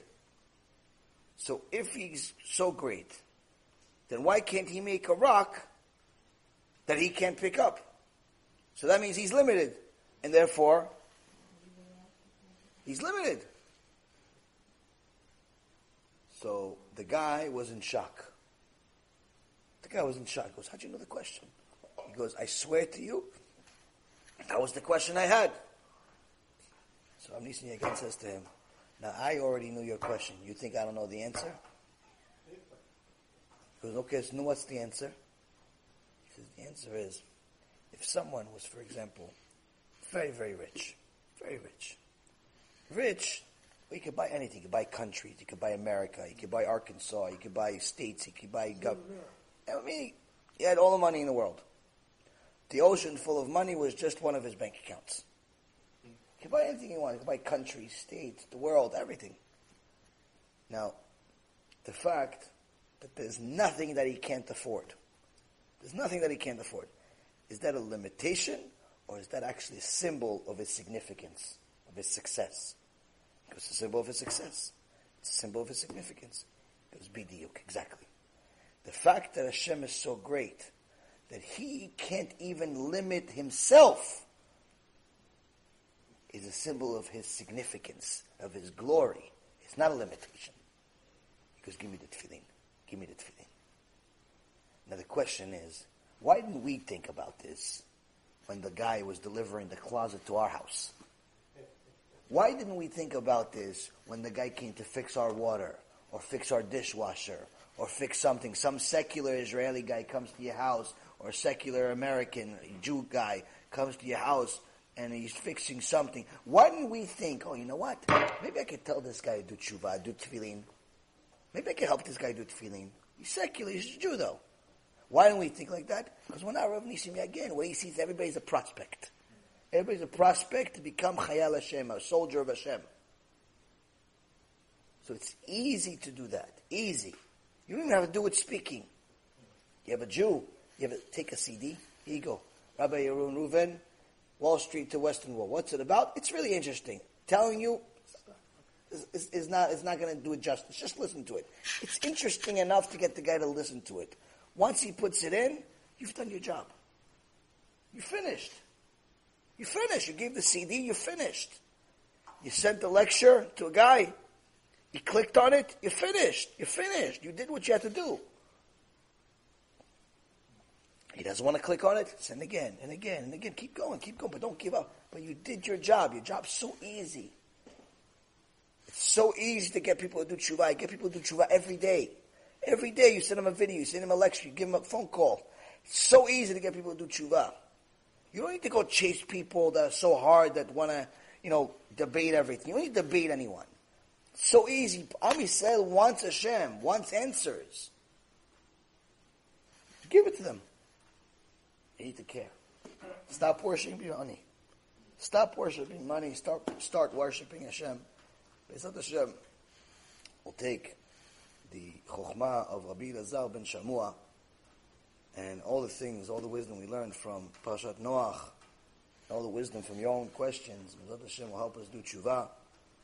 Get Am Yisrael to do tshuva. Get Am Yisrael to mamash get closer to Hashem Yitbarach, the way Hashem Yitbarach wants, the way Hashem Yitbarach expects us to. And Be'ezrat Hashem see the Mashiach in our days out of goodness and not out of the other options. Baruch Adonai Leolam. Amen ve'amen.